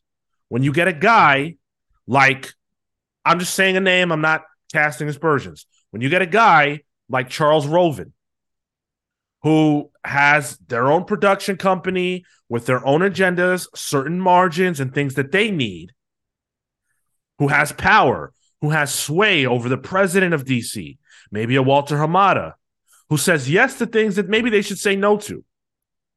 This is what happens. That's how we got the last 10 years of DC films. That's why Marvel had to say no and get rid of some of these people, because they were causing chaos behind the scenes. It's funny because J.J. Abrams' Superman is still in the slate as an Elseworlds movie, but like that is his own production company, right? That's Bad Robot? Bad Robot, yeah. So I wonder if that is sure on the slate right now, but you know, it doesn't really fit into that theme there. And in that situation, I think, hey, all right, we've got a relationship with him. That's separate. Yeah. That's its own thing. But when you got a guy like Avi Arad, right, who was helping bringing Spider-Man to the big screen, but has literally damaged the character on the big screen because of his ego, this is what has to happen. So to me, this is the best thing ever. Love it. Just bodes more confidence. I also like how candid he feels, James Gunn. Yeah. You know? Yeah, he's just letting it spill, dude. That makes me think he's really in charge. Is because now it's like, okay, I've got the keys now. I'm gonna say whatever the fuck I want. Right. Remember a few weeks ago when you guys were like, "Oh, I don't want him to keep tweeting out. I don't want him to keep talking." And now you don't want him to shut up. I still feel that way. Yeah, if you do a video, I still very much want him to shut the fuck up. Yeah, like this was a video, and the quotes I'm reading didn't come from that. These quotes are from the press conference. Yeah, I am all about no more talking. Like this is it. We know the movies, we know the slate, the first half of it. That's it. No more. Yeah, if maybe 5 years from now he wants to do another one of these videos, sure, that's fine. Like, for example, where in this did I mention whether or not it's a full reboot? I didn't, because it wasn't in the announcement and it wasn't in the press conference. He talked about that on Instagram. Someone brought up, how is it possible that Viola Davis is playing Waller? Doesn't Flash reset everything? Which James Gunn said in the video. And then he said, no, it resets some things, not everything. So what's it not resetting? I wonder. The part of the DCU, the old regime that James Gunn worked on. Yeah. To be fair, Henry Cavill as Superman. To be fair, this literally is what the New 52 did. The New 52 was not a full reboot. Like it was like, oh well, we got bring back Batman, but like Green Lantern's still around. Keep Green Lantern doing the same thing. Keep the Flash stuff coming around. Like it's not out of the norm for DC. Yeah. Marco said that like it was a gotcha. I did. Yeah, you're right. Sanji in the chat said, been waiting for you guys' take on this. You guys are the best for all things nerd related. Thank you so much. Nice. Good stuff, Sanji. I'll see you on the Thousand Sun. One Piece. Got it. Yeah. I was completely lost. The coolest thing about this, though, is that it also affects comics. It affects the industry. Oh, okay. Right. Yeah. These books, pretty much all, or these stories rather, pretty much all these announcements were attached to imagery that directly links to a comic book that exists, to a run, to an arc, whatever it is. Mm-hmm. And they said the names of several of these. And that was so important. And what I learned from James Gunn is that he's got a respect for comics. He's a lover of comics. And so in his mind, yeah, let's sell some books too. And that's why he's been so connected with Jim Lee. I mean, obviously other reasons too, but that's a big part of it. And so we referenced how a lot of these books have sold out. And James Gunn, once again, took to social to say that he's been talking to Jim Lee and that they're going to get these books reprinted and back on the stands really soon. So that's good news. Marvel could have done this 10 years ago. They just don't. They don't give a fuck. Think of like the reprints for Free Comic Book they could do, you know? Yeah. Easy. Yeah. Whenever Demon in a Bottle, or rather Iron Man 3 came out, Just or Iron thinking the Man, same yeah. thing. Yep. When they announced it, why didn't they use, I mean, they used fucking crappy, images, or they just give us the logo. What do I need a logo for? Yep. What's the origin of this? Where's this coming from? Comic book art looks way better than logos. There's not enough Marvel comics that are propaganda for the military-industrial complex, so they have to. I mean, listen. You should put a Cap book on there. You probably find something. Oh, Marvel comics traditionally Cap books the opposite of military-industrial complex. Yeah. Yep. Yeah, so I'm happy for how this appears to be affecting the sales of books. It's amazing. Supergirl barely survived as a single issue series, and now it's sold out, and it probably will be sold out perpetually. You know what I bet gets a new series too for Dawn of DC? Supergirl. Oh yeah, let's hope. Yeah, I can see that. Definitely. So, real quick, the question of copyright came up because Superman will be public domain theoretically in about 10 years. Yep. What? Yeah. 2030, I believe. And this is a problem that DC is now going to have to encounter with not only Superman, but also Batman and Wonder Woman. And when you know that, and when you think about that, a lot of things start to click because they might not have the same ability to make Superman movies the way they do now. Things might change. Batman movies the way they do now. So wouldn't it be smart to have the Authority around? Characters who are similar to Superman and Batman in certain aspects, who maybe they can be redeemed and turned into tentpole characters of their own. James Gunn talked about this as well. James Gunn on this subject said the following. One of our strategies is to take our diamond characters, which Batman, Superman, and Wonder Woman, and we use them to prop up other characters that people don't know. And he made that quote and others directly in response to a question about this copyright issue. Smart planning. Yeah. Well, we'll know within the next year. Like the whole Mickey Mouse stuff is a big deal. Right. And honestly, so far from what I'm reading, like Disney's gonna have trouble keeping that out of public domain. Like they probably should. It seems to be like it will become public domain. I wonder if, to your point on Authority, if there's a difference by saying, oh yeah, Superman's in the Authority, so technically I'm not using this Superman, I'm using the Authority version of Superman, and you can still kind of get away. I don't think it counts. And it's not that they lose the rights to make Superman. It's just that everyone else can make a Superman, so they lose the image of what Superman should be. They lose the control over the perception of him.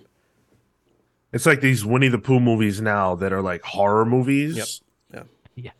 Or it's Santa Claus movies. Like, you'll have your Tim Allen Santa Claus, but in the same breath, you'll have your David Harbour beating the shit out of, home invaders or whatever. Honestly, Tim Allen's scarier. Yeah, you're right. Because at least David Harbour's fighting for the good guys, And didn't James Gunn in that same breath mention Plastic Man? Yes, Yeah. and I thought that was an interesting people. tidbit. People ran with that. Hopefully, did Ben Schwartz tweet about that? I know he's been gunning.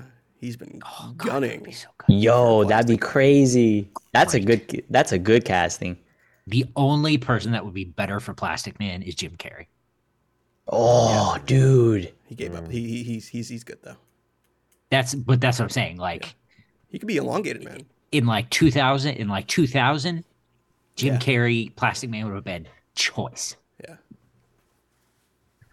So that's it. That's the big DC expose. I like I said, I'm hopeful. I think this was a great showcase. I think they did it exactly the right way. I think Marvel could learn a thing or two from the way they did this.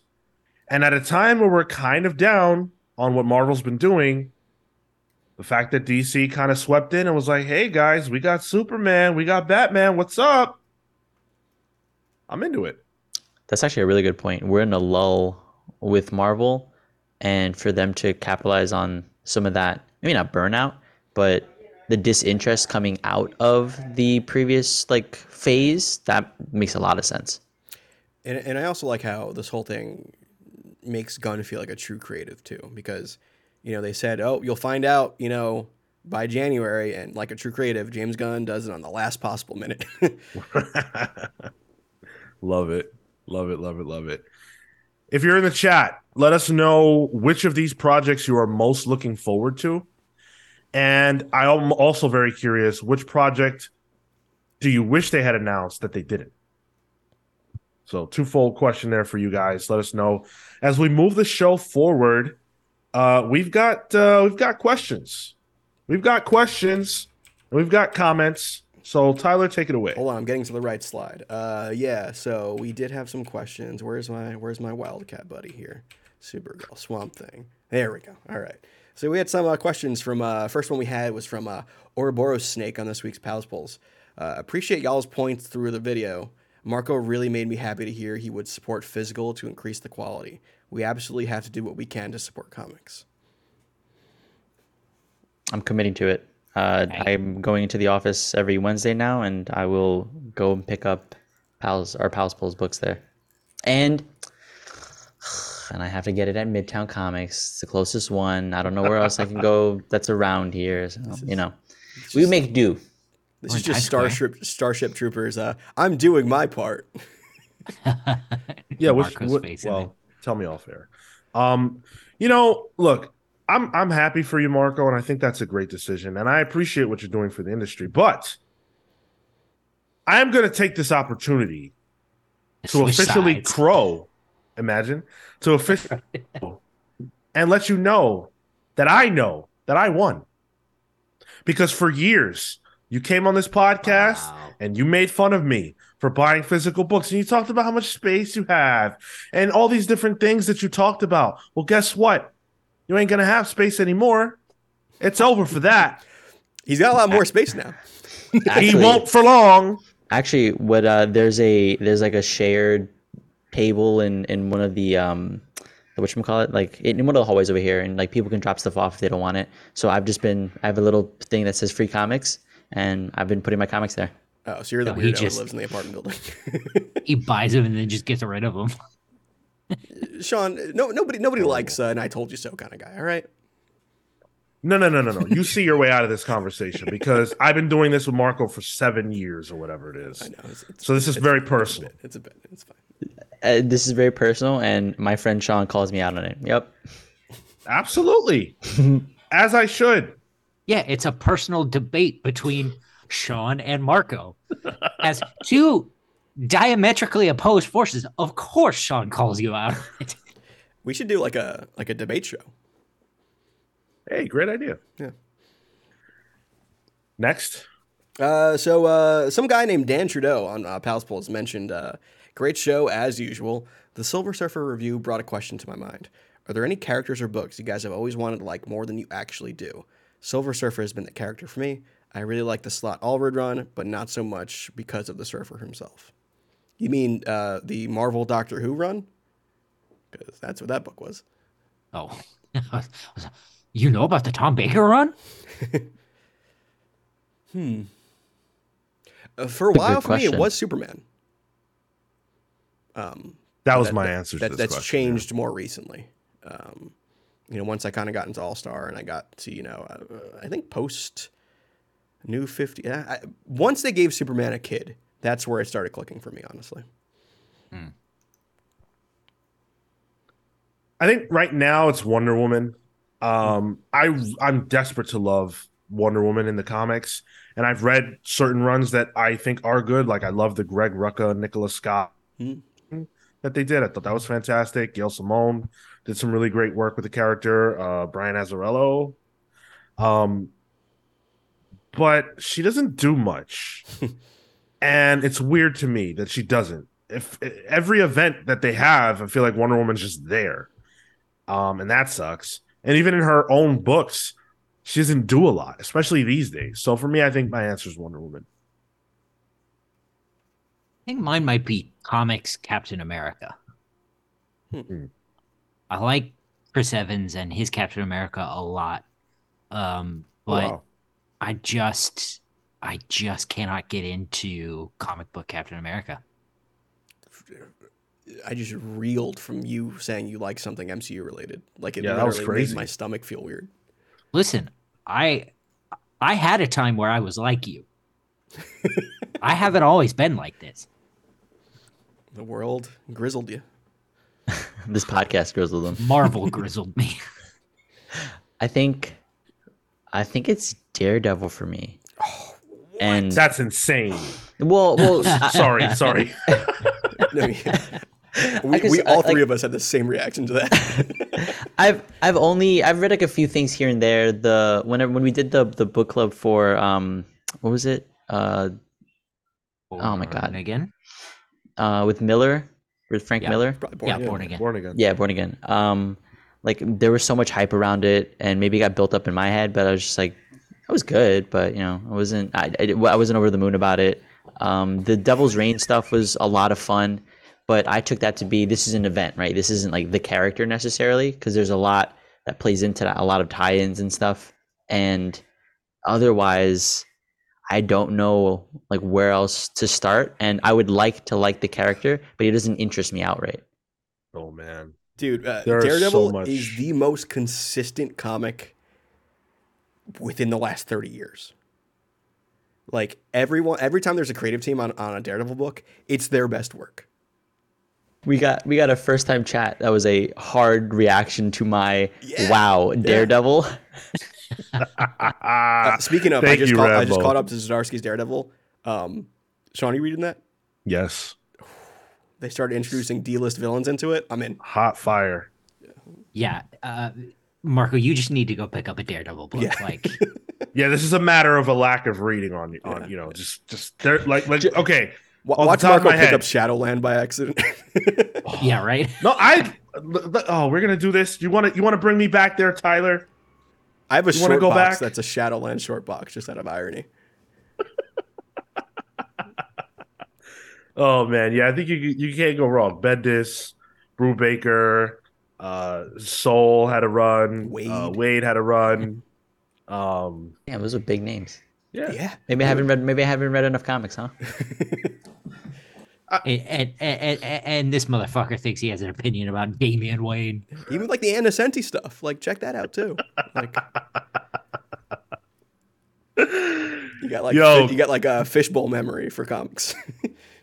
Classy Ulysses, I would love to review Shadowland. If you guys want us to review Shadowland, let's get it, because Hey. I will defend it. I think we have to pick our next book club options, right? So that could be yours, Sean.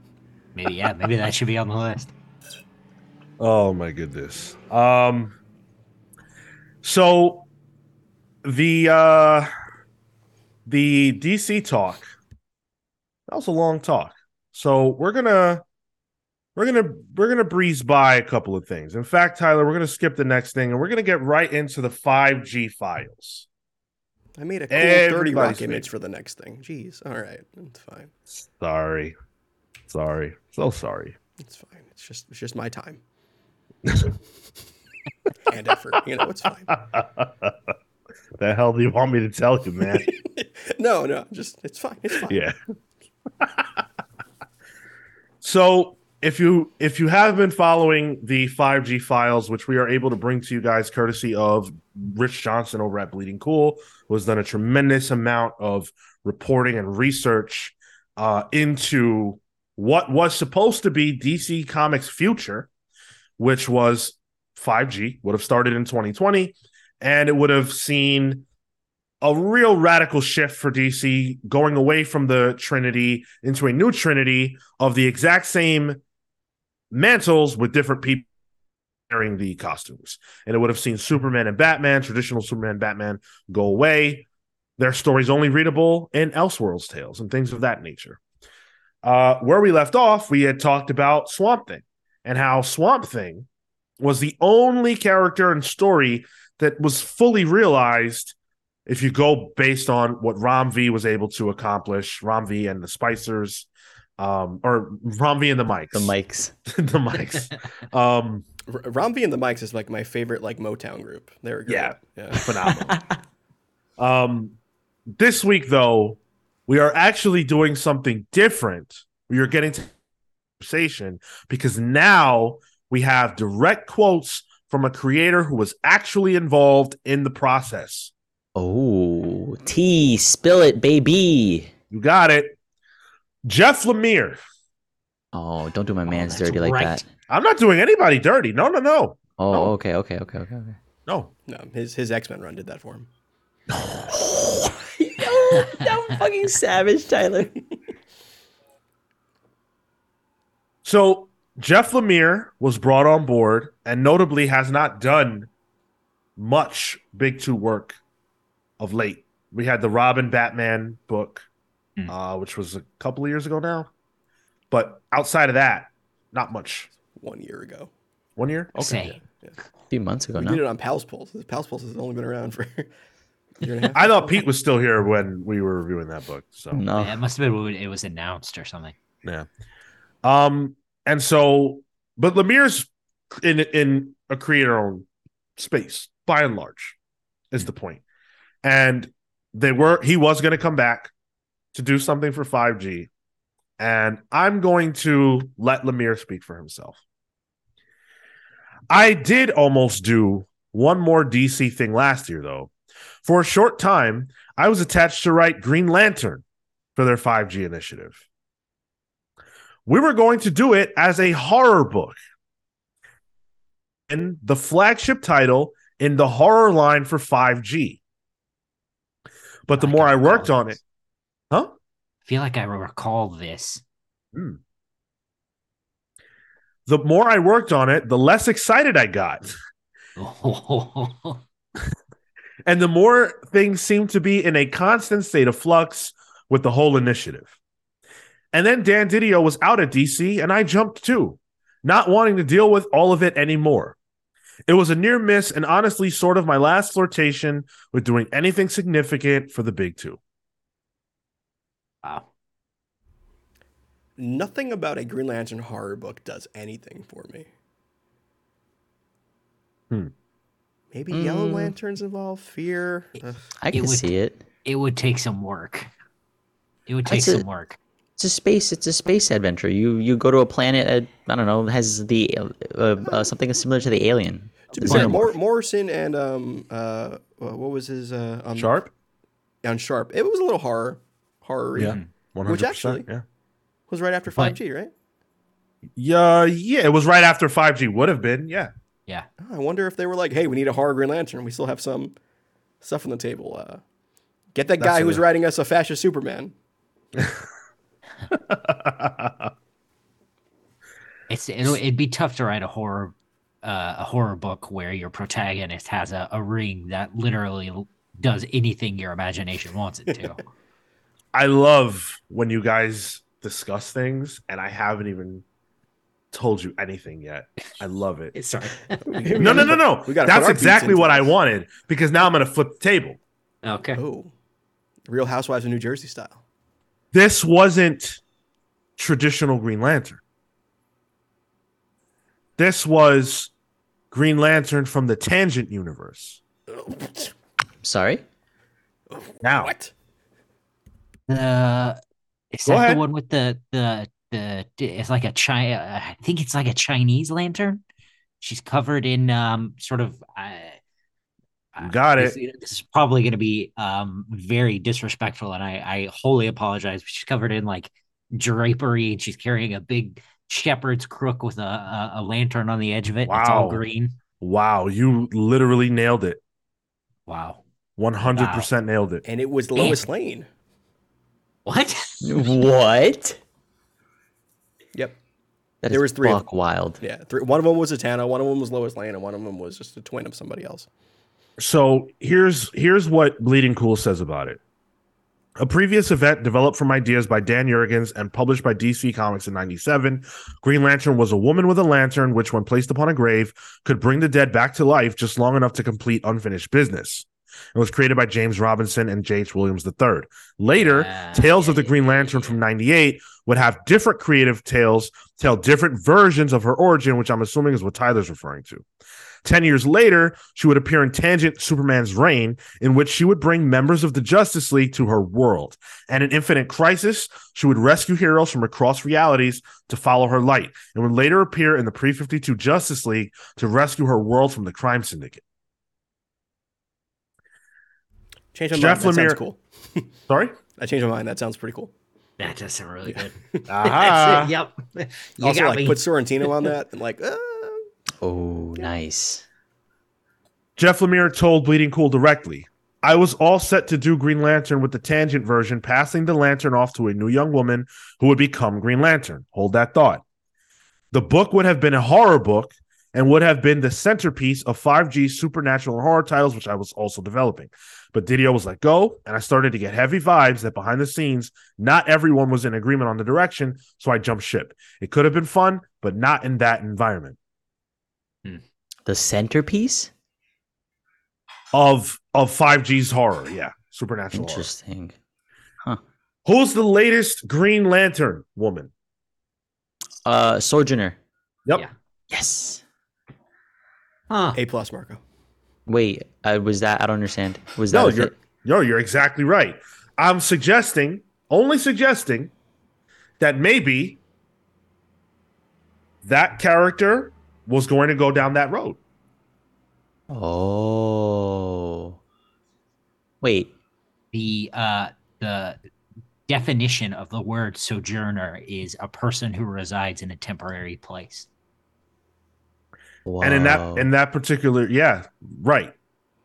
And she's only there for like a what is it? She's only been stationed at that area for a small amount of time and like has to solve it before she goes back out. In her story, yes. Far That's Sector right. is about Yeah. exactly that, yeah. Hmm. So I love that. I think that could have been really awesome. Doing something different with the Green Lantern character and mythos. I think it's awesome. But what we also learned is that there was a whole supernatural plan and strategy that we didn't get. I wish we had. Same. I really wish we had. I love the dark side of the DC universe. You know, like Swamp Thing aside, you know, like you have Dr. Fate on the mystical side of things, like the Eye Vampires, the Animal Man, Detective Chimp. Like that's all my jam, honestly. Yeah.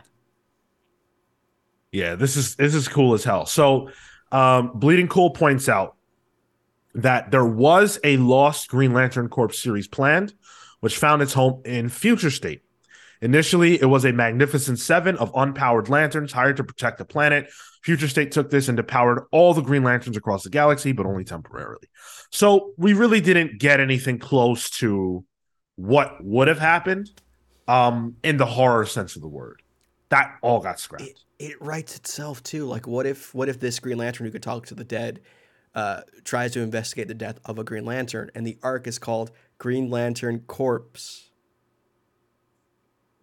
The problem with that is that's not how you say that word. It's a play on words because it would be a dead corpse. But no, I get it. But it's not Green Lantern Corpse. It's Green Lantern Corps. I know. And it drives me insane. I know, but people always It drives say me corpse, insane. So. Personally, I love the Green Lantern Corps. Listen, I think it's a great idea. You're absolutely right. And your wordplay is spot on. But I will not let this crime slide. Hail's a hound for proper language. Loves a silent S. So that's the 5G files for this week. This is something that this is probably more than anything we've talked about that I wish we got. Yeah. Yeah. It's also the least impactful, you know? Sure. Like, you can get away with doing this. They even can do it outside now. of 5G. Yeah, exactly. Yeah. Yeah.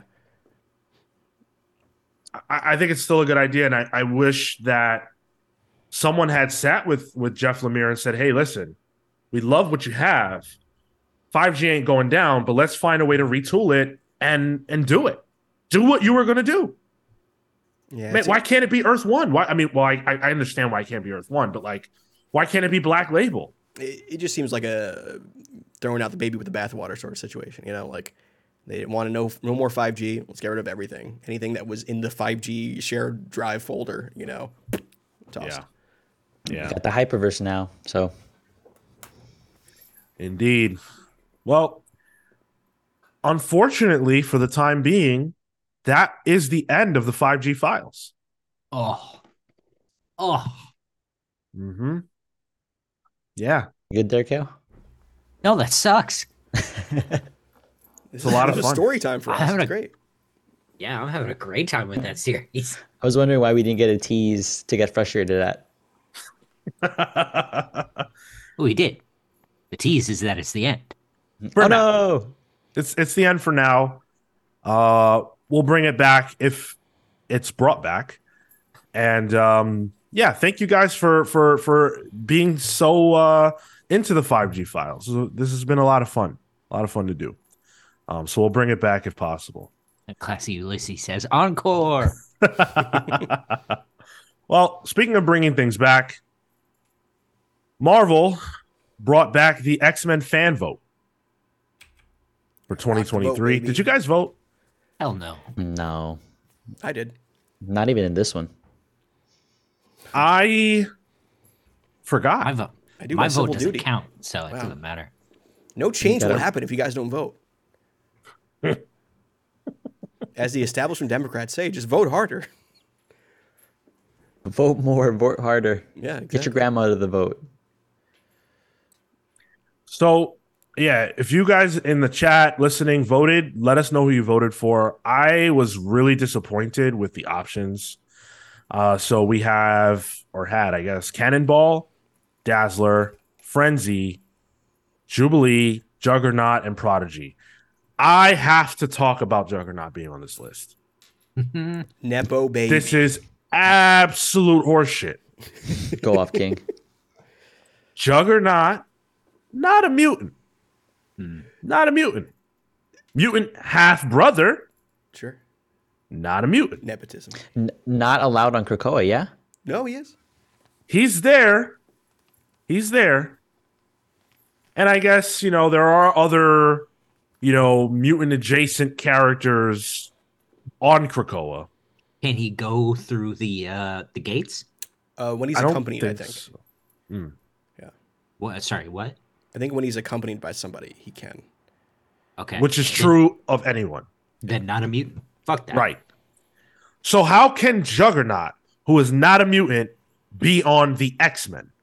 Did you see the on Twitter they were doing like political ads for these characters?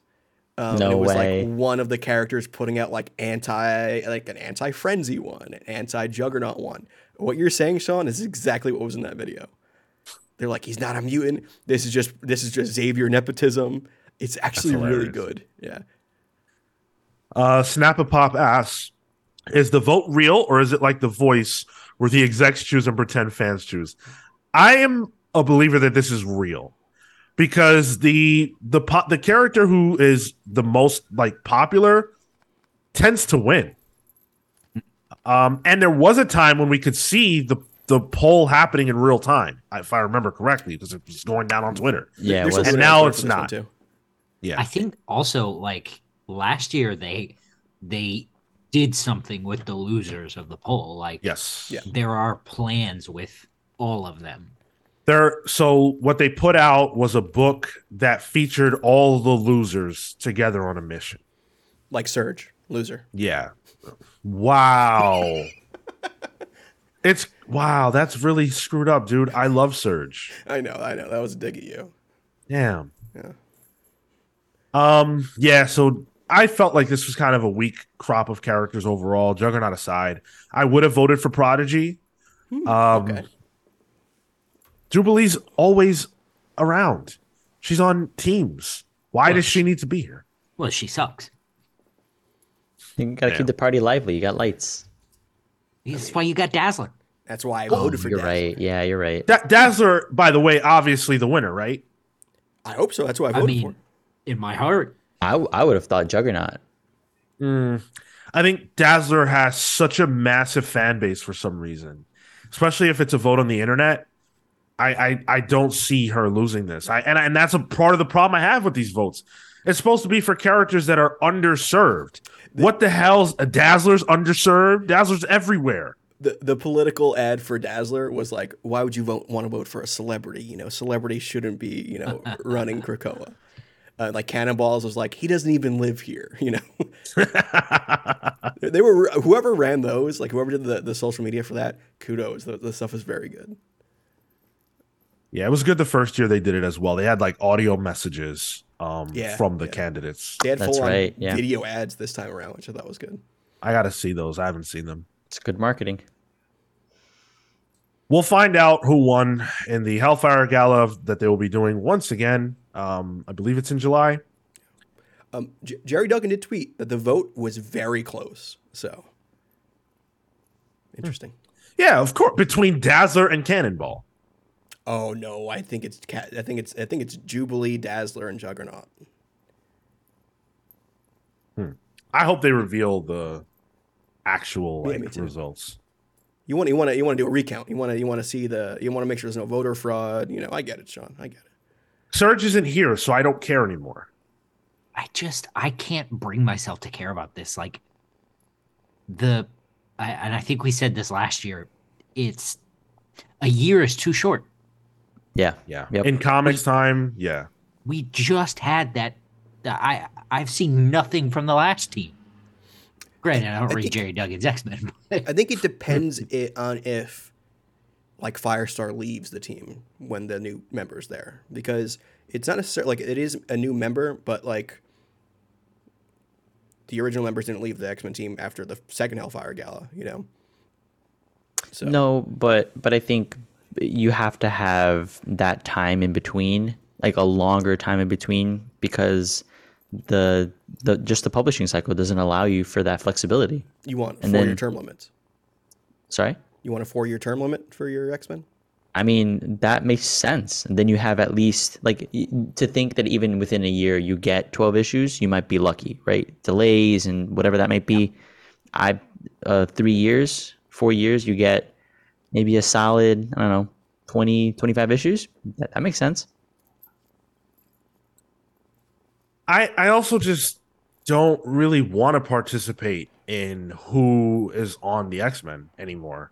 It was fun the first time, but I would just like the creators to organically tell me who's on the X-Men. Like, let there be a story reason why someone new joins the team, or why it rotates, or maybe it just doesn't rotate. Why do we need this? But I guess it's fun. I don't want to be a party pooper, but I don't know. It's not for me. I just wish there was more time, Yeah. more than one arc for, the character. And that's not even counting the fucking events that they're in the middle of all the time recently. Right. Yeah.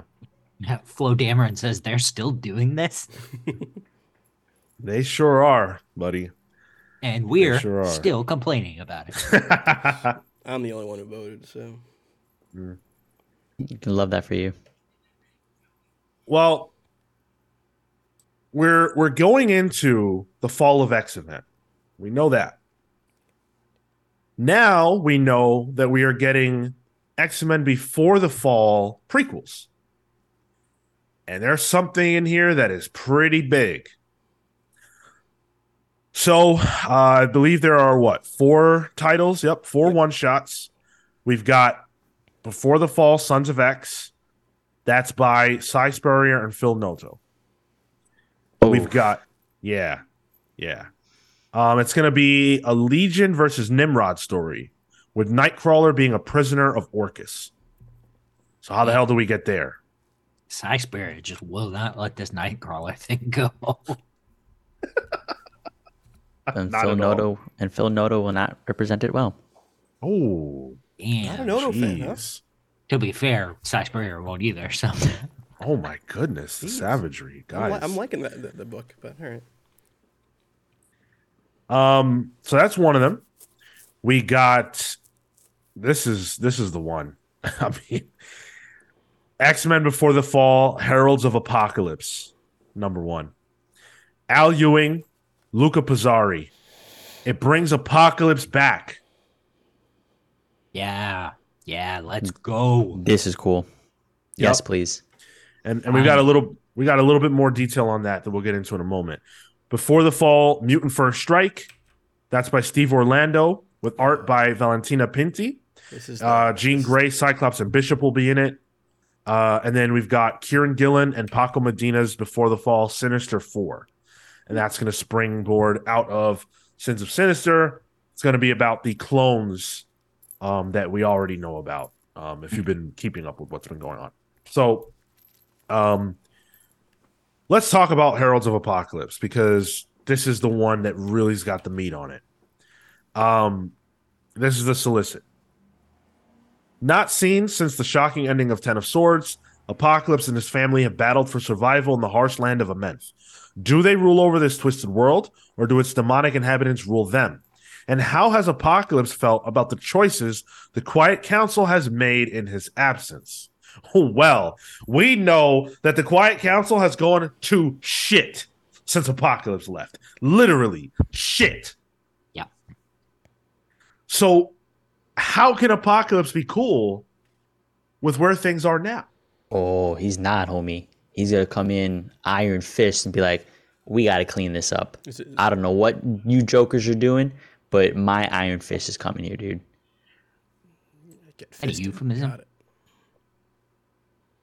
I'm excited to see Death again. I like that Doug guy. He's cool. Oh! Wait, you said you're excited to see Doug? Death, Death. Oh, the Anubis looking guy. right. He's like a vampire now too. So Sick. That's rad.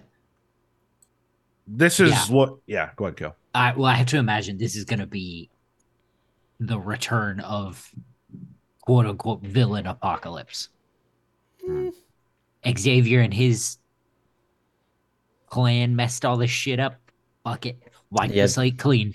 The dream is dead. Like the it's no longer, they're no longer on the same level. They're not seeing eye to eye, and that was the whole agreement. Was cool as long as we're good. We just read that for Hoxbox, right? Like as long as we're good and you commit to this, I'm okay being here and being on your side. But now that's out of the question. and also Magneto is not there to kind of be the middle guy. Mm-hmm. And then like humans have the ability to resurrect now. Like I don't think he's gonna care much for that at all. Mm-mm. All right, let's go. Ten of Swords, Volume 2. Let's do it. So that makes me wonder: is the villain of Fall of X Apocalypse and the Four Horsemen, or whatever they end up being? Now I wonder if this isn't the fall, but then like a rebuilding in Apocalypse's vision. I think the Fall of X isn't X-Men, it's Xavier, and Xavier is the villain. Huh. That's That's a a good hot perspective. Yeah, like but like, are you saying the villain in the sense of the he's literally centralized in the story as the problem with Krakoa? Yeah. I don't know if he's not going to be, Mr. Sinister villain, but I think they're going to realize his pragmatism is too single focused and single visioned that he is the issue. I don't know if it's like they kill him after it. I mean, call Scott Summers. He's done it once. But, like maybe voting him off the Quiet Council is how things resolve. Like Mystique already knows it. Destiny knows he's the issue. Magneto knew he could be an issue as well. Moira knew he could be an issue. Everyone is gone from Krakoa that I just mentioned. So There's no checks and balances there. Sometimes I feel like we're reading two different books. Dude, the most recent issue of Immortal X-Men, I mean, yeah, he's a Sinister clone, but it still propped him up and his ideas as a problem. How?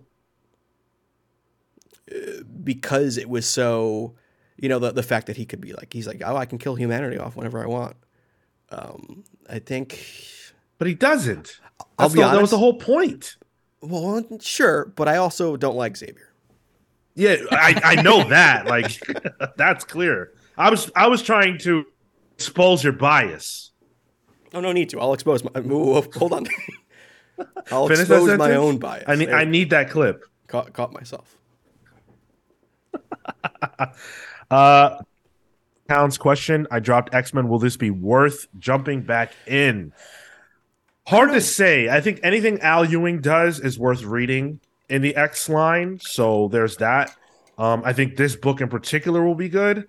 I wonder if Apocalypse is really going to be central to the storytelling and fall of X. I wonder if we don't see a baton pass to Al Ewing being the primary writer in the X room. And if that happens, then 100% my answer to you is yes. So, yeah. Yeah. This is out in June. It's going to be great. Watch Xavier kill Apocalypse. Cool. Please. And try to justify it like, oh. Yeah, it's very difficult to justify the killing of Apocalypse. Exactly. But we as the reader know, like, Apocalypse is right, kind of, This is insane. How do you don't even know what Apocalypse's point of view is? Insane that Apocalypse, who is a mass murderer, in your mind is the hero, but the guy who is not a mass murderer is the villain. I guess I'm a mutant radicalist. Because in my head, I'm like, it's what's best for Krakoa in my head. We've never had an Apocalypse look at a 13-year-old Jean Grey and go, "Oh, but I love her so much." Well, that is terrible, but I think to me, I put genocide above that. That's just me. Well, see, hey, listen, that's a question of priorities to me. Frankly, I'd rather have a mass murderer on. Wild. So yeah, but we'll talk a little bit about the other ones as well. So yeah, Sons of X has a solicit that reads: a man of innumerable personalities and powers versus the most artificial intelligence in this universe, Legion versus Nimrod. With Nightcrawler in Orcus's clutches, David Haller and his allies will have to confront the mastermind who destroyed Warlock, and nearly took Krakoa with him. But Nightcrawler is not himself, and Legion's allies aren't all they seem to be either. Wait, Warlock's gone? Yeah, dude, that was news to me too. I'm not caught up with I didn't know Warlock was dead. Spoiler for that's I guess, a Sinister Legion thing. That has to do with him killing Doug in the first issue. Xavier killing Doug. Was it Xavier? Right. Somebody did. Yeah. Good point. Interesting. Huh. Weird. Yeah, I don't know. I can't really bring myself to care about what Cy Spurrier's been up to, unfortunately. Yeah, I think we're down on him. Just in general. Have you kept up with the book, Tyler? I have, yeah. I like it. Yeah. It has that character in it too, that X-Men, like I forget his name. Oh. I would love to help you, but that character who's an X-Men, I mean, shoot, that's a sheet of 200 plus. Yeah, I don't know. I always see him, but then I don't recognize him. It's weird. So Mutant First Strike is a deadly mutant attacks an innocent small town, but nothing is what it seems. Jean Grey, Cyclops, and Bishop are tasked with a routine mission, but as they dig deeper, they uncover a hidden truth that will send shockwaves through mutant kind. This looks like a Krakoan prostate exam on the cover here. So, oh my god, we'll see how that works out. This cover looks cool. It kind of does, yeah. I mean, so you always once you hit a certain age, Krakoa is of that age. You gotta get checked out. So this is the X-Men team then, or just parts of the X-Men team, I believe like the current lineup. I don't think Bishop's on the current lineup. Bishop is not. No, he's part of Marauders currently. Right. Yeah, another one where it's like concept, sure. Creative team, Who was the writer again? Jerry Duggan? Steve Orlando. Oh, so yeah, I guess Oh, this would be a continuation of Marauders then. Jerry Duggan, notably not on any of these books. So, and then the last one is the most mysterious. Before the Fall, Sinister 4, #1, Kieran Gillen, Paco Medina.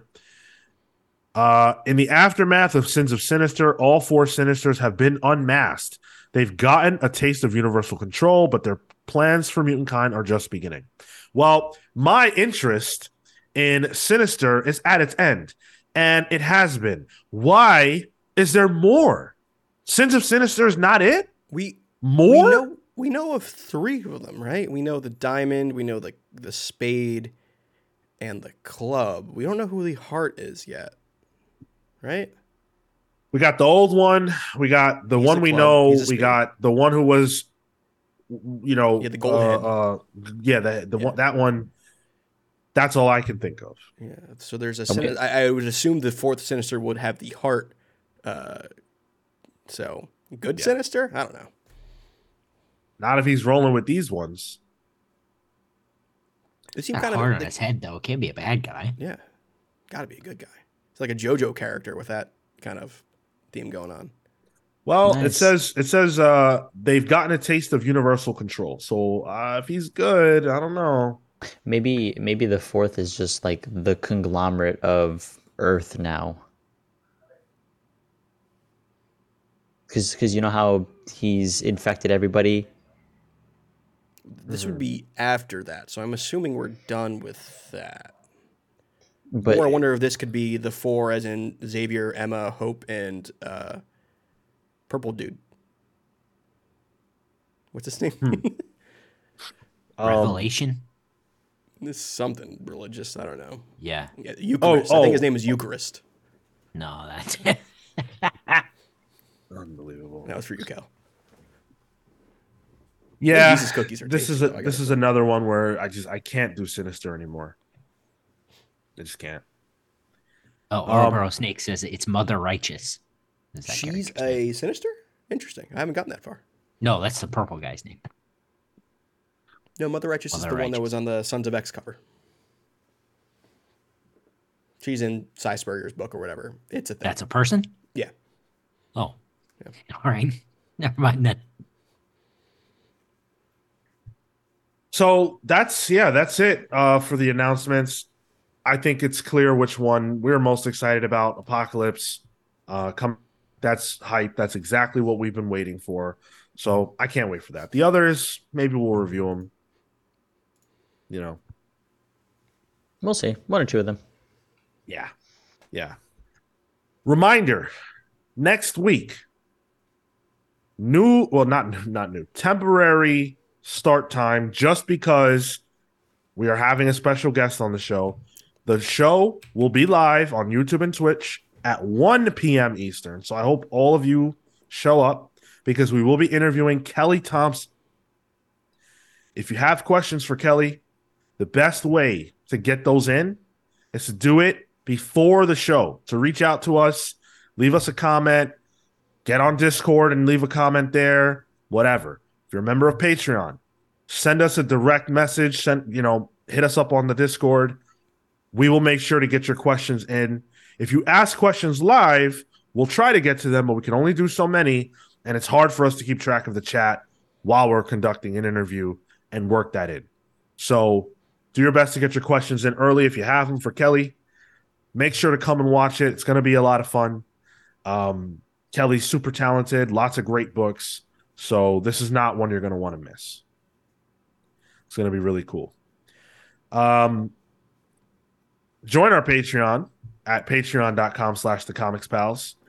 $3 a month. You can access our newsletters. Marco's putting up all kinds of math and stuff. I lose my mind when I see that. But it's good. It's quality. You want to check this out. Marco goes a little bit deeper. That's what we like. So good shit. Go deep. Marco goes deeper. You can get access to our Patreon exclusive show, Palling Around. where we talk about non-comics related things in our personal lives and stuff like that. We're always having fun over there. Vote for the next book club and all the book clubs after that over on the Patreon page. And you get a shout out on the show, which we did at the top. It was nice to add 2 people to that. So if you subscribe at the I Shall Become a Pal tier, you will get your name shouted out on the show every single week. And there's a lot of other cool stuff there too, stuff we can't even talk about. So head on over there and give it a gander. You do get secrets over there. That's true. Yeah. It's awesome. Sinister secrets. Yeah. So they can be sinister. They can be.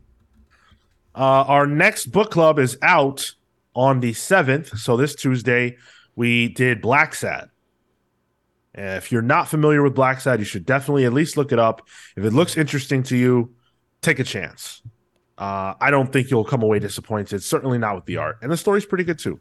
So give it a whirl. And come join us for the book club when we drop that on the 7th. Let's do the plugs. Kale, you're up. Thank you so much for listening to this episode of the Comics Pals. You can find me on Twitter and Instagram at TotoInTow. That's TOTOINTOW. You can find my work at kaleward.com. That's CALEWARD.com. Oh, yeah. And please do share the show if you're into it. Leave us a like, drop a sub, anything like that. All that stuff helps us out a lot. Even a like whatever you can do is a huge help. Yep. If you could do a review on Apple Podcasts, that gets us a big boost on whatever their garbage system is. Indeed. And steal your parents' or your grandparents' phones, subscribe to them, to us, make burner accounts, do what you got to do. Yeah. Make this happen. Listen, we did that in the beginning and it got us this far. Now we need you to do your part. Marco, you're up. You can follow me at Mr. Marco Anamoto on Instagram and Twitter and TikTok and Be Real. And I'm still watching One Piece. That is my perpetual journey for the next, few years, I guess. Otherwise, come talk to me about the marketing stuff. For anyone who was on the Patreon, Leigh Asperg on Discord. We had a good back and forth chat on it. I'm planning to put out in a subsequent one some just more data, more information. So definitely just keep an eye out. L'Asperge. Chandelier. What was it? Chardonnay? Sure. Yeah, you got it. Tyler? You could follow me at the Tyler Olson on Instagram and Twitter, or you can donate to my political campaign as George Santos, apparently. Apparently, I'm that guy. I was producer of Spider-Man: Turn Off the Dark. I wanted to throw in a quick video, Sean. Can I throw that in here? Of let's save it. Save it. Let's okay. Save it. Yeah. Okay. Give it time next week. Mm-hmm. But yeah, it's I had nothing really going on this week, to be honest. So I've been catching up on comics. Caught up on Daredevil and Dark Knights of Steel. Very good book. I'm caught up on that. So that's a lot of fun. That's a great book. Is. Yep. As for me, you can follow me on Twitter and Instagram only at Sean Soapbox. The Last of Us television show has been phenomenal. It makes me wish we were reviewing it. It is so good. That 3rd episode was just unbelievable, unreal. Anyone who's not watching The Last of Us, you really ought to be. This is appointment television right now. Dude, they're even putting on an episode during the Super Bowl. They have strong faith in that show. Even they Game don't of care. Thrones took a week off for the Super Bowl. And I know what I'm going to be watching. I'm going to be watching The Last of Us. Wings. Oh. You can eat wings while watching The Last of Us. Oh, I guess so. I'm going to eat mushroom poppers. Don't do shrooms, dude. Not for the Super Bowl. It's going to freak you out. Oh, the Super Bowl. Well, got it. Okay. The horror show, though. That's fine. Yeah, that's fine. That's fine. Unreal. All right, guys. Thank you so much for listening. Join us next week when we interview Kelly Thompson live on the show, 1 p.m. Eastern on Twitch and YouTube. Until then, we're the Comics Pal signing off. Take care, guys. See you next week at 1 p.m. Eastern.